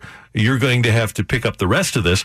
The Rockies say, well, at least we don't have to pay the other 25. We'll pay the 10, but we aren't going to pay the 25 a year for Nolan Arenado, and we'll get a couple of good prospects back in return. Maybe the Cardinals do pounce at a time like that. I love the way you're laying this out. This is something that we've coveted for a long time. We've talked about this ad nauseum, and to think that the Rockies could falter and they would be in a vulnerable situation and that the asking price might not be as high. Yeah, I would love to see the Cardinals take advantage of that. It would play right into John Mozeliak's hands. And I have to believe that by the time we get to August 31st, the Cardinals aren't going to have a guy where you say, okay, that's a number 4 hitter for the postseason. Arenado is a guy that can be your, whether it's Arenado or Goldie. Goldie could be your cleanup hitter in the postseason. That would be a formidable 3-4. It'd be infinitely better than whatever they could put on the field as a 3-4 in 2020. Carlson might wind up being a 3-4 guy, but he's not going to be Arenado in 2020. To think that looking down the road, you could have a Goldie, Arenado, Carlson triple threat. How fun would that be? That'd be great to see. I can play with lineups. I'm not going to. I'll just go ahead. Why not? My 2-3-4 would, if Carlson is what we think he is as a switch hitter, he's my number 2 hitter. And then I would have Arenado hit 3rd and Goldschmidt hit 4th, and that would be pretty good. I would say that would be pretty good. So we'll take it. But the freeze doesn't end until Friday, and I would be surprised if teams would have many transactions that way, trades, before we get into the regular season. That's Michelle, and I'm Randy, and this is 101 ESPN. Today's big thing is coming up next here on 101 ESPN. We're all going to have a lot of questions over the course of the next week or so about baseball's return and how it's going to work. One of those questions is about players that have family members that are predisposed with underlying issues that could lead to COVID-19. If you have an autoimmune system issue, you are predisposed to contracting COVID-19. Evan Drellich of The Athletic tweets that players who live with or are regularly in close contact with individuals at high risk for COVID-19 could sit out, but Michelle, they would not automatically receive pay and service time, and teams can still choose to be accommodating if they want to pay those players, but they don't have to pay those players who have family members that are susceptible. I could see that being a point of contention. I would think it should be. Yeah. And you'll see the difference between classy and non-classy organizations in a situation like that, won't you? Well, I mean, if the clubs, Randy, biblical losses, I can't see them being accommodating in that way. Very difficult for them to be able to come up with money to pay a player that has those issues. What is your biggest concern, not about the Cardinals, but as we return to baseball, what do you worry about causing it to stop? Well, obviously COVID. And while we're going to have very consistent testing, especially with baseball, when you think about the way the NHL and the NBA are going to be constructed, I really think that they're going to be able to monitor and contain people in a more effective way.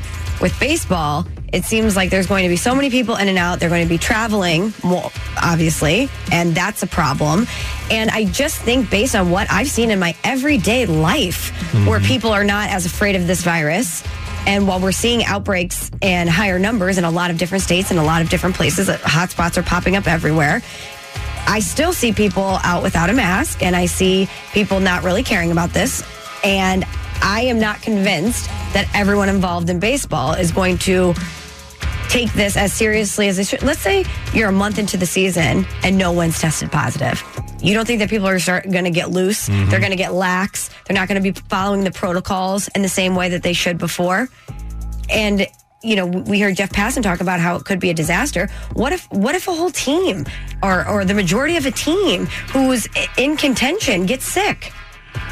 That's an interesting question, and that was brought up in the article at The Athletic by Evan Drellich. Although he writes, such a problem seems unlikely to arise with each club drawing from a 60-man player pool, it's not out of the question that a team could lose all of its catchers to some combination of injuries and COVID-19. So with the minor leagues dormant, Major League Baseball plans to obtain scouting video and data from independent leagues that plan to operate around the country. The AAA Nashville Sounds are talking about organizing a league for their ballpark.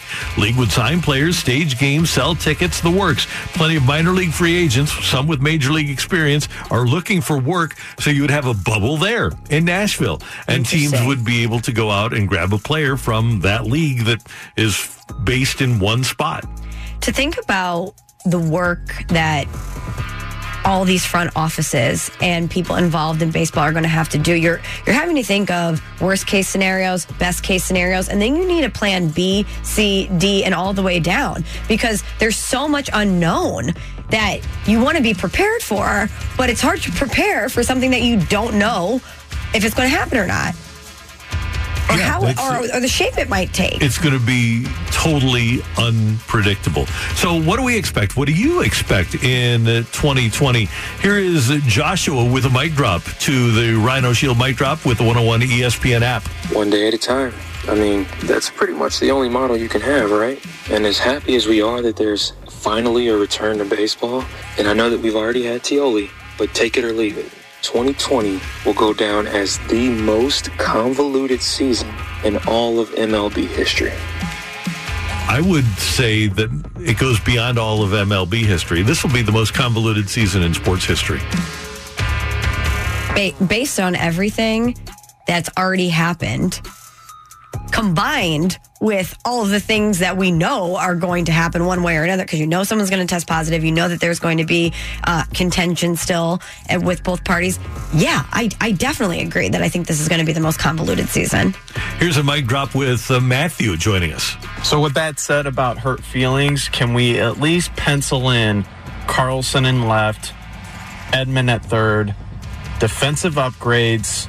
Edman's bat is equal to Carpenter's bat, but he is a defensive upgrade. He is faster. Obviously, Carlson is better than Fowler, and then we can have Carp and Fowler fight over the DH. Can we just pencil that in? Not ink it in with a pen, just pencil it in, please. I think Michelle and I would both like to pencil that in. But I think also in just trying to be objective about how the Cardinals will treat things. As fans, I think we feel differently than the Cardinals do. And I put together a 30-man roster that did not include Dylan Carlson. Dexter Fowler is going to be an interesting case study this season because, you know, Mike Shildt is a player's manager. He respects his guys, especially his veterans. Dexter Fowler did not have a great spring training. He had a terrible spring training. Terrible spring training. Terrible. But he said, Michelle, that he was working on things. He was working as he hit 097. But the problem with that, Randy, is that in a shortened season that's a sprint, not a marathon, you don't have time to work on things. You need to have your things worked out by the time you step into the batter's box come game one, pitch one. And so how would you handle a Fowler situation who's due $16.5 million next year, plus the money that he'll get this year? And he's not hurt, but he's hitting 097 after the first week of the season. Is the move that you make to jettison him in favor of Dylan Carlson to get Carlson onto the roster? From where I sit, yes. Now, from where the Cardinals sit, I just wonder how many teams are looking at this season and saying, this is going to be an outlier. We're not even planning for 2020. We're planning for 2021. And we might as well use Dexter Fowler now, save the service time on Carlson, and we'll talk about him in the future. I think that's the key. And by the way, that might be one of the chips you use in a trade with Colorado. He's from, he started his career there.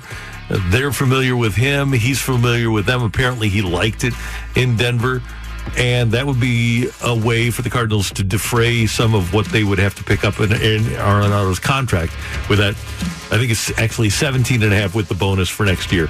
So, yeah, you don't just cut him right away, but you try to use him as an asset. At what point in the season do you think teams will start to bail out, where they say, hey, we're not going to have a shot at this thing, and we need to start planning for 2021. I think it's at the trade deadline. You're a month in, and you know that you have no chance to make up that ground. And so you start saying, okay, I have to dump some salary here. It might be earlier for some teams. If the Cubs get off to a bad start and they want to get rid of some of those contracts, it might be earlier for them. I would think most teams, though, will wait until that last week. A month into the season will be the week before the trade deadline.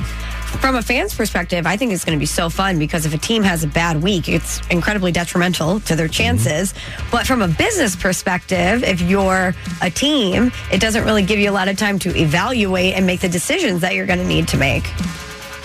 That'll be fun for us to watch, whether teams do it or not. But I think the most fun thing will be to see who's really aggressive and who's going to take this World Championship seriously. Say, okay, well, it's only 60 games. Yeah, it's not what it was, but we have a chance to win the World Series, so we're going for it. You still get the hardware. Yep. You still get the flag on top of the stadium. That's why the Cardinals need to be aggressive. Yeah, they do. Let's get one more mic drop from Keith. Good morning, Randy and Michelle. I'm glad baseball's back. One thing I haven't heard much about is fans coming to the games. As a 32-year season ticket holder, I'm very curious about that. The Cardinals have had my money since January. I figure they're probably holding on to well over $100 million in season ticket money, ticket sales for regular season games, suites, party rooms, etc. That's a lot of money, and some of it's mine. I'd rather have it back if they're not going to let us in.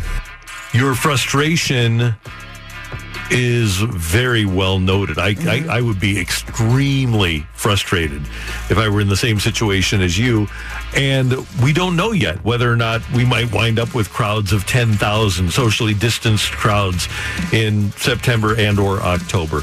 We just don't know. But the fear of baseball has been about the virus taking the sports down, right? Yeah. So I would be really surprised if we would see fans in the stands this year. I really would. I would be shocked.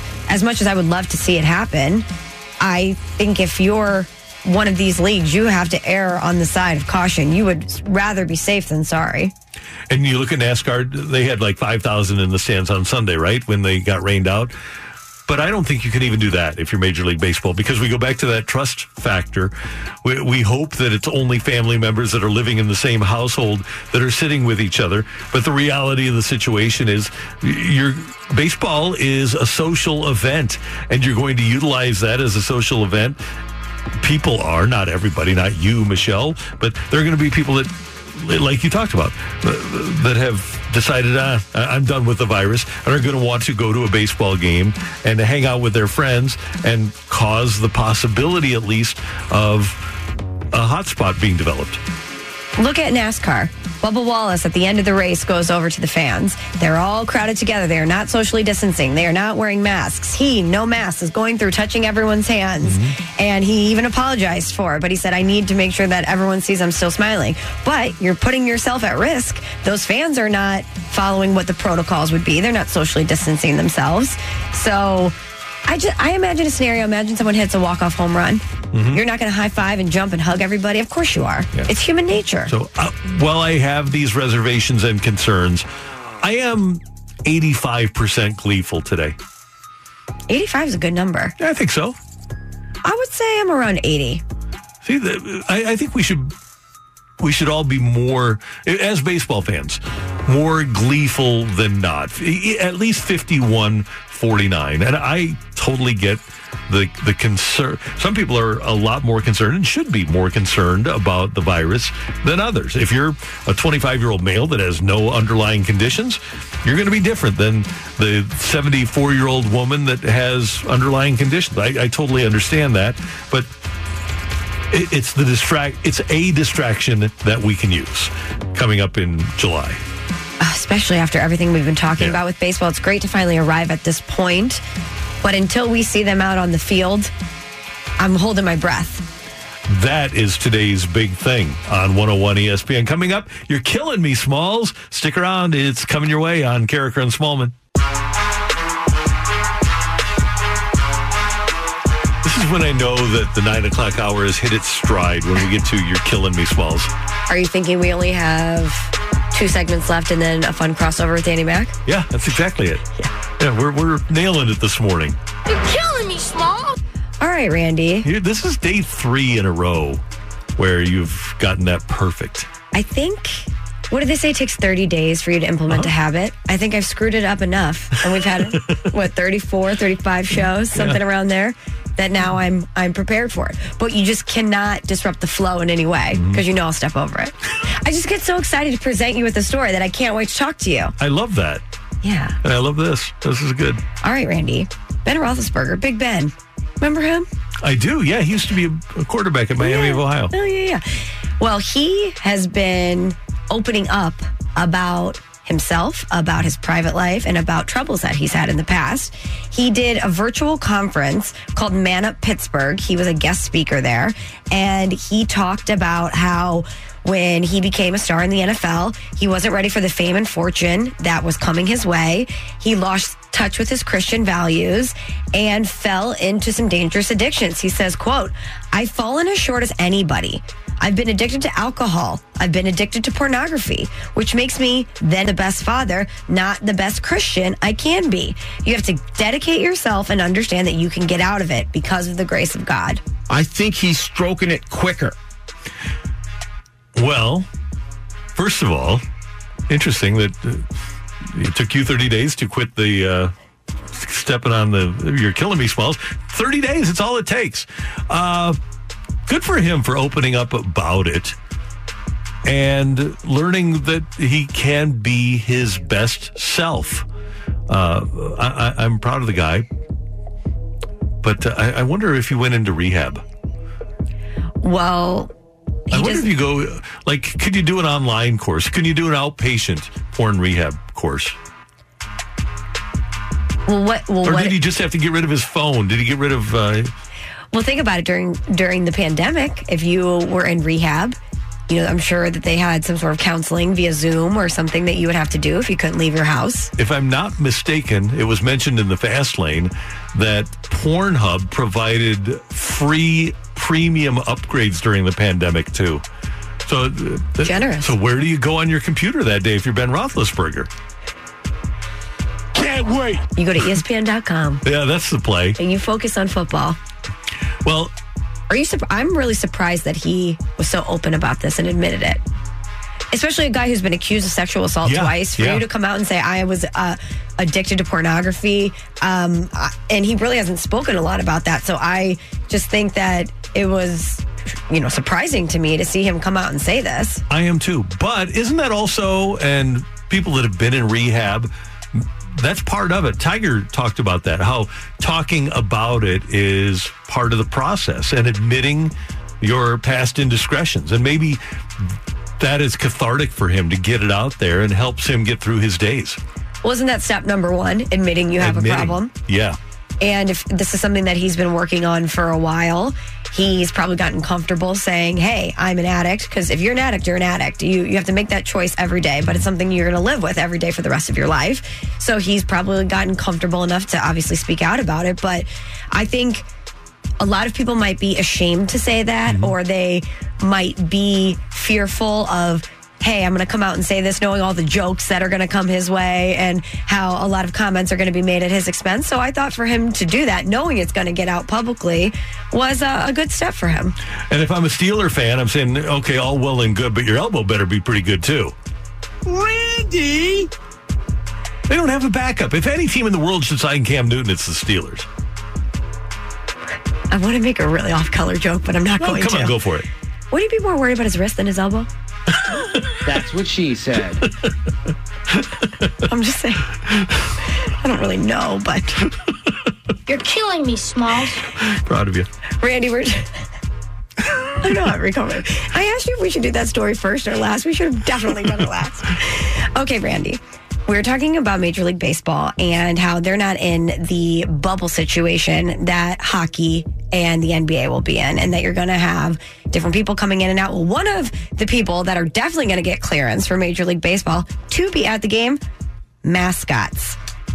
They're not going to be allowed at the ballpark during the games, but not on the field or in restricted area. But you're going to see mascots on TV. They're going to be involved somehow. That's good. I think they should at least be allowed, Fredbird should be allowed on the top of the dugout, unless you have players sitting in the stands or maybe in the second deck running around. And so should Team Fredbird. That's what they're doing in the KBO. They have dance teams and mascots that are performing, and I think that makes a huge difference in the way that the game is televised and the perception I get of it on TV. And those are people that you could have cheering for the home team, too. I think mascots should be allowed, and I think it's really an untenable situation for me that Major League Baseball isn't. The only reason I even wanted to talk about this story, imagine wearing a mask under the Fredbird costume. Oh, that'd be the worst. The worst. Yeah. It's already, I imagine it to be so hot in there. We love Fredbird, but those costumes do have a certain funk to them. Mm-hmm. Imagine having a mask in there. That hit, ooh. Yeah, just use the Fredbird head as your mask, and then put a mask over the beak. Yeah, if you have a mask over the beak, do you not have to wear a mask inside of it? To me, it counts. You're restricting it, but you have those holes in the eyes. You're still getting airflow. Yeah, but we don't wear masks over our eyes. No, but I'm saying it will come in through the eyes of the head. Fredbird's real, Michelle. Come on. Oh, yeah, I forgot. You're killing me, Small. Randy, I was reading the Los Angeles Times, and the Angels have decided that they're not going to renovate Angel Stadium, but they are building this entire multi-purpose, great environment around it. It's 150 acres of parks, shops, homes, and restaurants. If you look at the renderings, it looks very fancy and very beautiful. And we also heard that the Ducks are expected to unveil a work, live, play district anchored by the Honda Center. So take it or leave it, Randy. Anaheim is going to be the new LA. Yeah, I'll take that. They will. But why aren't they going to upgrade the stadium, though? They said that they're waiting, that if they decide to do it, that there's a space that they can do it, but that they're going to construct all of this first. It sounds like they're trying to do a little Inglewood here. My second question was going to be, do you think Stan Kroenke is upset that there's going to be all of these different multi-purpose communities around stadiums in the LA area? He should be upset because you've already got the LA Live area around Staples Center. Yep. And you've got the Grove, which is pretty cool. And then you're going to have his area, which I don't know if it'll be that great. But then if you have people that aren't going to come in from Anaheim because they've got a spot built, that'll affect his business. So he should be upset. Good. Which is great news for us. It is. Yeah, and the fact that he's going to have no fans in the first year at that stadium, to be around that stadium, to partake of the businesses around that stadium, his little development, I feel really bad for him.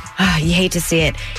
Almost everything that he has envisioned has gone awry. It has. This is what we call karma in the business. It is karma. But from where we sit, things couldn't really have aligned any better. The stadium was delayed. It's costing him a lot of money. The team's not going to be that great when they debut. This big, shiny new toy that you constructed and you couldn't wait to show off is not going to have fans there, most likely. And how lucky are we that we didn't build a $1.1 billion stadium that was supposed to open this year? Good point. For the Rams. Great point. Didn't even consider that. Yeah, so we fell into a little bit of luck too. Remember when it first happened? I forget who the analyst was, but somebody said, I know St. Louis is heartbroken about the Rams leaving, but from an economic standpoint, this is probably the best thing that could have happened to them. Yeah, it probably is. And obviously, that stadium would have gotten off to a really bad start. It wouldn't be we wouldn't be very happy right now about that stadium opening up before no fans in 2020. No. That's your Killing Me Smalls. Great job as always. And thank you very much for tuning in to 101 ESPN. Next up, we're going to talk to a doctor who treats a lot of athletes about how baseball and other sports can deal with COVID-19. Dr. Rand McClain is next on 101 ESPN. We thought we were going to have an interview with Dr. Rand McClain and talk a little bit about COVID, but Michelle and I, we hit on something in that last segment, and I think we need to spin it forward a little bit here about how we are kind of lucky, Michelle. As upset as we were on that January 12th of 2016, when the NFL approved the move of the Rams to LA, we did get kind of lucky in a way now with COVID and the fact that the stadium wouldn't be open. And my belief that the NFL has apexed. I wonder if, and with what's happening in LA with the skyrocketing cost of that stadium, you think that they're in some way we're lucky that the NFL didn't stay here? I think we're very lucky. And that's not just from the anger and bitterness that we feel towards the NFL and towards the Rams. I think from a financial standpoint, when you look at what this would have cost St. Louis, because Stan Kroenke was not going to foot the whole bill here the way that he is in LA. Mm-hmm. It was going to be a lot of hundreds of millions of dollars of publicly funded money, right? And to think that you could have spent all this time building the stadium, and then when you were set to open it and have all the fans there and start to generate all of this revenue, that a pandemic hits and you're not going to get that, it would have been very detrimental to St. Louis. Let me spin this another way. And this is a way that I really haven't looked at it before. But if we have National Car Rental Stadium, does Enterprise become as interested in bringing MLS to St. Louis? Probably not. I don't think so. So it's it really is an interesting way to look at it, and we got kind of lucky, I think, that we didn't. And obviously the pandemic is a huge story. Baseball coming back in the midst of the pandemic is a huge story. And Rand McClain is a doctor. He's the chief medical officer of LCR Health. He treats professional athletes, and he's here to talk about bringing sports back in the midst of a pandemic. Dr. McClain, thanks so much for taking some time with us today here on 101 ESPN in St. Louis. How are you? I'm doing great. Thanks for having me. Well, let's start with this. We've read throughout the course of the morning that with the new baseball agreement to come back, that their biggest concern is an outbreak of COVID-19. How much should they be concerned about COVID-19 being a part of what they're dealing with on a day-to-day basis going forward for the rest of this year? Well, you know, your question is kind of loaded in what they're dealing with. They being, you know, the entire society is up against this pandemic. And if they institute the protocols they plan on instituting in this so-called bubble, they'll be better protected than the average person, right? So I think the key is entering the bubble. You have to make sure that you do the testing up front. And in the case of Major League Baseball, because it's not really considered a contact sport, you won't necessarily need to do as much testing during the season, but you certainly want to test at the entrance gate, so to speak. Also, Dr. McClain, one of the things Randy and I have been discussing is college football. You're seeing a lot of players in these group workout settings testing positive. We're seeing spikes, 100-plus players testing positive. I worry about college football because while this virus doesn't seemingly affect younger people in the same way it does other demographics, I also think you run the risk of younger people not following the protocols as strictly as a lot of these other leagues might. How do you think that continuing positive tests in college football could impact the sport? Well, I think you hit on probably the biggest problem with college sport, not to pick on any group, but we are dealing with, for the most part, teenagers. And it's, you know, the devil's in the details, and it's in the execution of the protocols where these players, if they follow the protocols, will be protected more than others. And I think it needs to be emphasized to each and every player, each and every team, that it isn't just about you and your teammates. It's about the other teams as well, because once you get on the field and you've got linemen, you know, 12 inches apart from one another, and there's plenty of contact, you're risking other players, other teams as well. So yeah, that one's a tougher one than, say, again, you know, baseball or tennis or golf, where there's not as much guaranteed contact. Dr. McClain, both the NBA and the NHL are going to be, the NBA is in their hub in Orlando. The NHL is going to have 2 pod cities. If both of those leagues can get their players in there and none of them have tested positive, what is the chance of one of those players in a bubble or in a pod testing positive and infecting everybody else? If they are just going back and forth from a hotel and playing the sport, albeit a contact sport, against other people that have tested negative? Well, nothing's guaranteed, and I think that's a major take-home message that we all have to understand, is that we're not going to reduce the risk to zero, but from what we're seeing, when people are following proper protocols and using, where it oftentimes doesn't apply in medicine to follow just common sense. We find some special thing we didn't know about or didn't consider. But in this case, it looks like if you practice the protocols, the distancing, the masks, staying in areas of plenty of ventilation, et cetera, we can do a pretty good job. And again, it goes back to execution. If the players stick to the guidelines and they just go to and from practice, et cetera, we should be able to pull this off and pretty safely. And the odds are certainly very, very reduced that we'll see more infections. How do you think society is doing outside of the sports realm? Michelle and I see people out without masks all the time, and it seems like people have gotten bored with the idea of protecting others and themselves. How do you, from a medical perspective, think society is doing? I think you hit the nail on the head. I mean, I think people have gotten frustrated and bored, and it's leading to emotional rather than rational decisions, which we're apt to do sometimes as humans. I think it's unfortunate if people decide, certainly in areas where you increase the risk of infection, not wearing masks, not just for themselves, but really more for other people, which goes back to ourselves. If we keep it from spreading, obviously it helps everyone. I think we're going to see a little bit of a backlash as it continues to spread. That being said, though, it's important to note, and I fully disclaim I'm an eternal optimist. Notice that the death rate, the mortality rate, as we call it, is still dropping, even though the infection rate is rising. So that's at least some good news. We're optimists on this show, too, Dr. McLean, so we appreciate that perspective.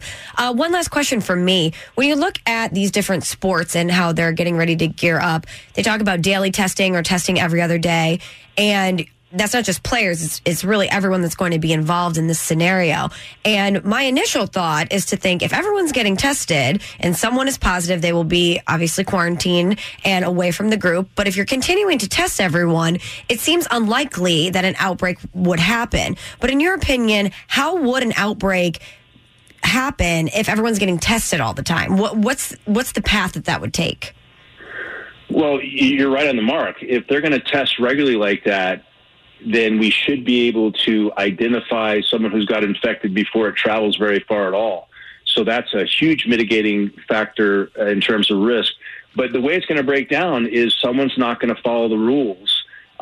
There is always the chance, obviously, and that's what I said earlier about you can't mitigate the risk 100%. But even if someone is staying 6 feet away and wearing a mask, for example, there's a chance that if someone near them sneezes, for example, and unleashes an adequate dose, which is actually a small amount with this particular virus, from what we can tell, that it penetrates the mask and somebody gets infected. But with regular testing, it takes a breakdown in execution to really increase the risk significantly.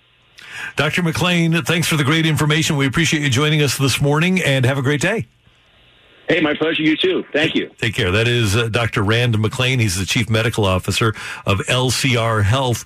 He treats professional athletes. And I was going to ask one more question, but he answered it. And that is in regards to, we talked earlier about getting fans in the stands for the Cardinals. But if somebody sneezes, indoors or outdoors, and you're within 10 feet, I don't know if you've seen that graphic video of somebody sneezing in a grocery store and where the particles go throughout the store.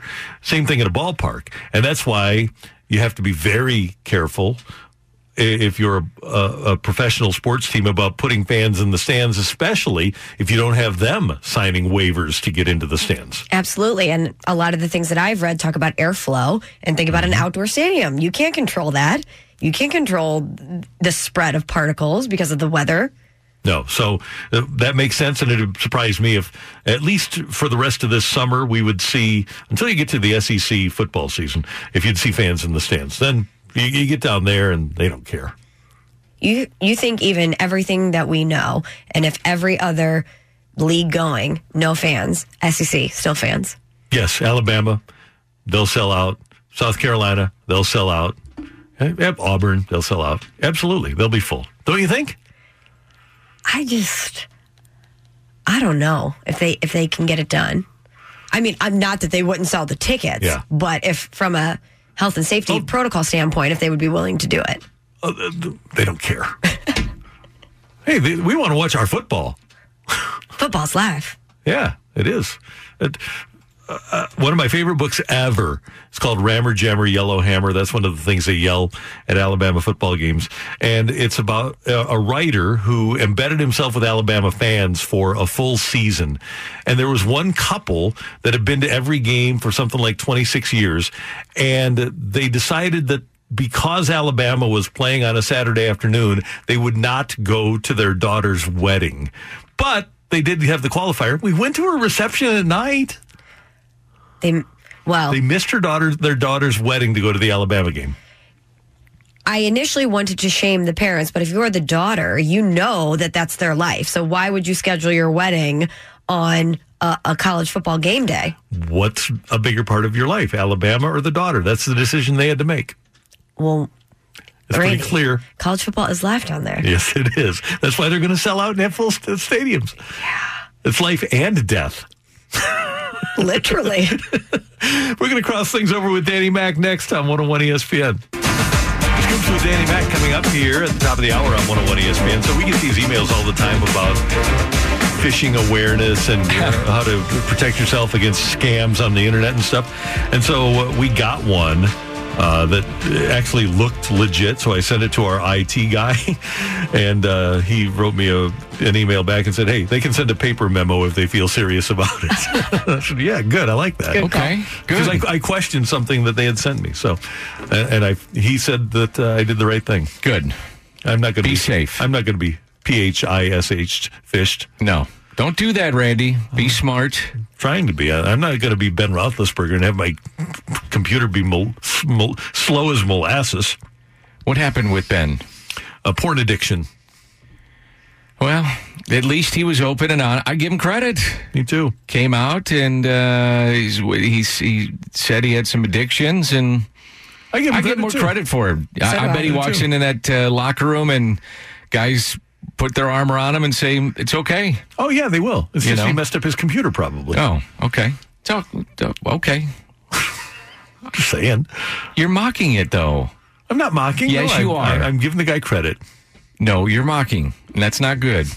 I'm leaving that. Take it or leave it. I'm leaving that, Randy. That's not funny.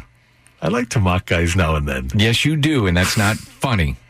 Aren't you surprised, Dan, that an athlete of his stature would come out and admit that and talk so openly about it? I gave him a lot of credit for doing that, but especially someone like Big Ben, you're in football, and you know that a lot of people are going to be talking about this and probably making jokes at your expense. And I was surprised to see him do that. I think this day and age, more so guys do it now than ever. I do. I think social media has gotten to the point that, not that it's accepted, I just think guys they're an open book more so than ever. Not that everybody is, but more so that players have dealt with so much, and he's dealt with so much, from the motorcycle accident. He's the face of the franchise. He's been a face of their city in a way because it's a Steelers town. The ups and downs of winning and losing in that town, I think you're just like, whatever, man.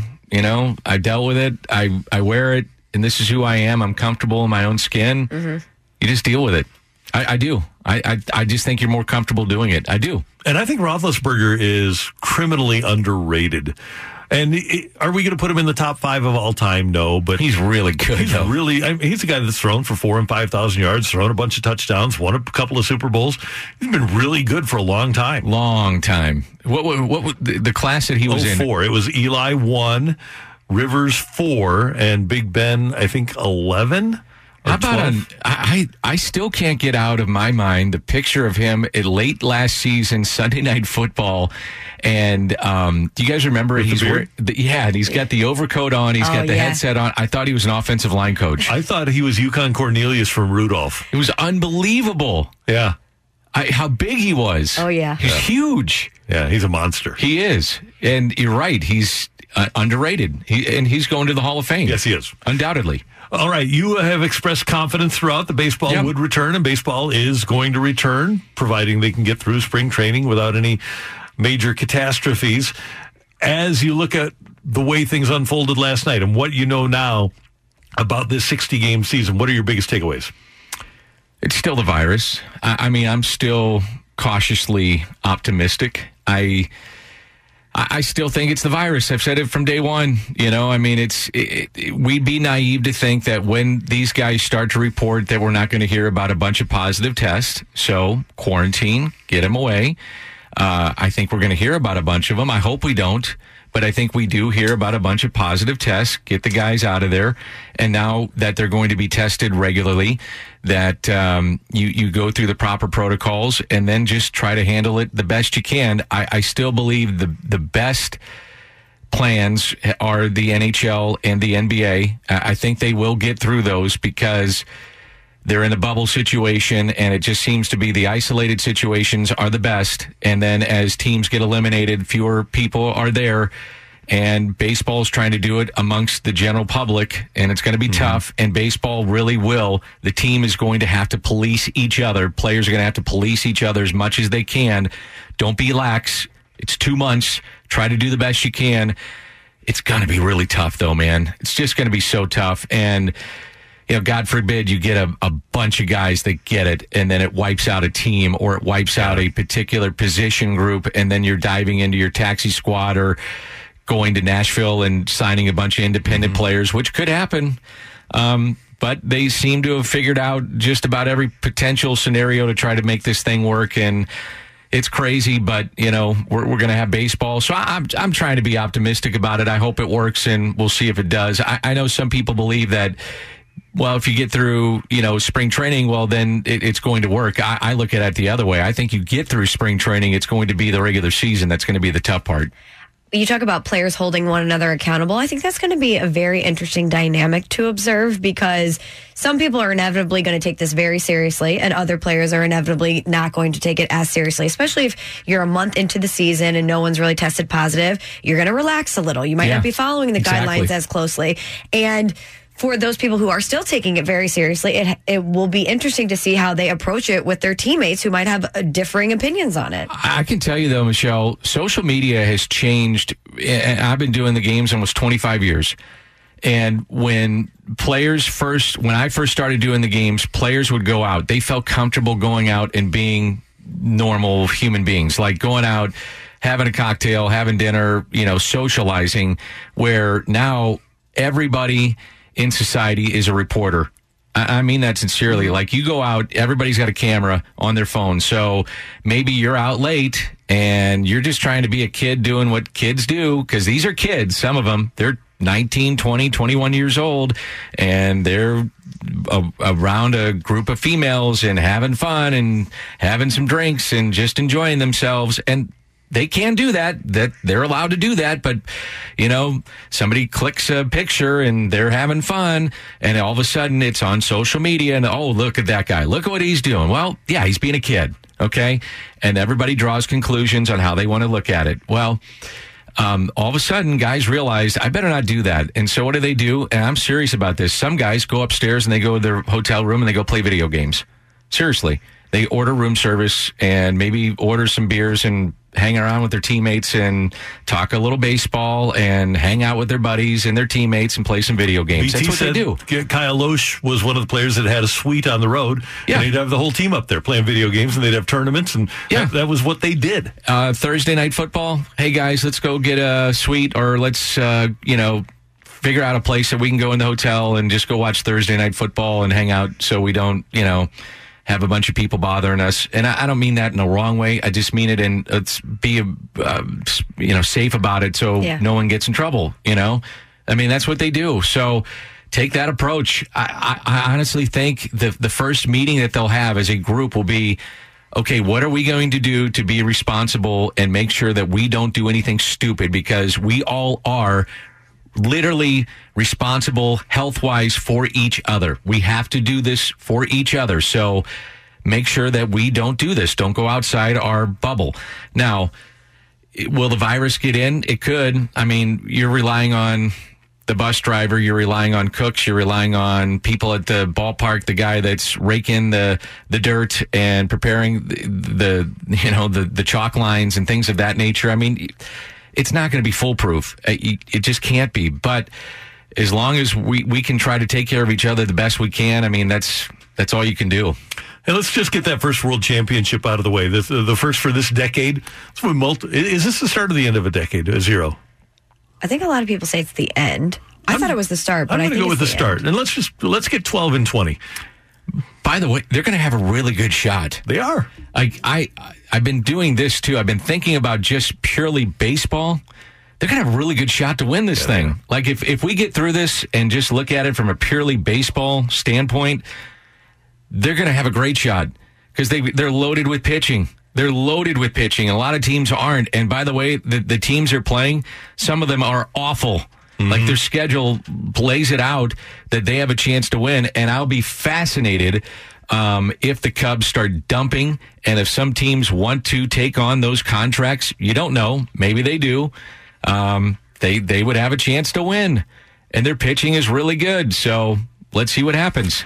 Looking forward to Scoops with Danny Mac. Who do we got coming up? Really get into the protocols, the health and safety protocols of what we can possibly expect and how it may work with Brian Walton, who dives into these things. I visit with him every Wednesday. I think he's just done a great job with this. And then how it has a trickle-down effect in the minor leagues. So Brian Walton coming up from thecardinalnation.com. Love it. Have fun. Thanks, guys. Danny Mac, Scoops with Danny Mac coming up. And thanks to our producer, engineer, Colin Surrey. Great job as always. Thank you. Thank you, sir.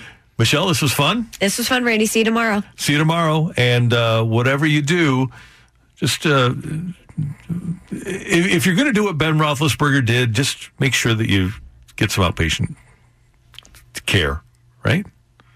But have fun doing it.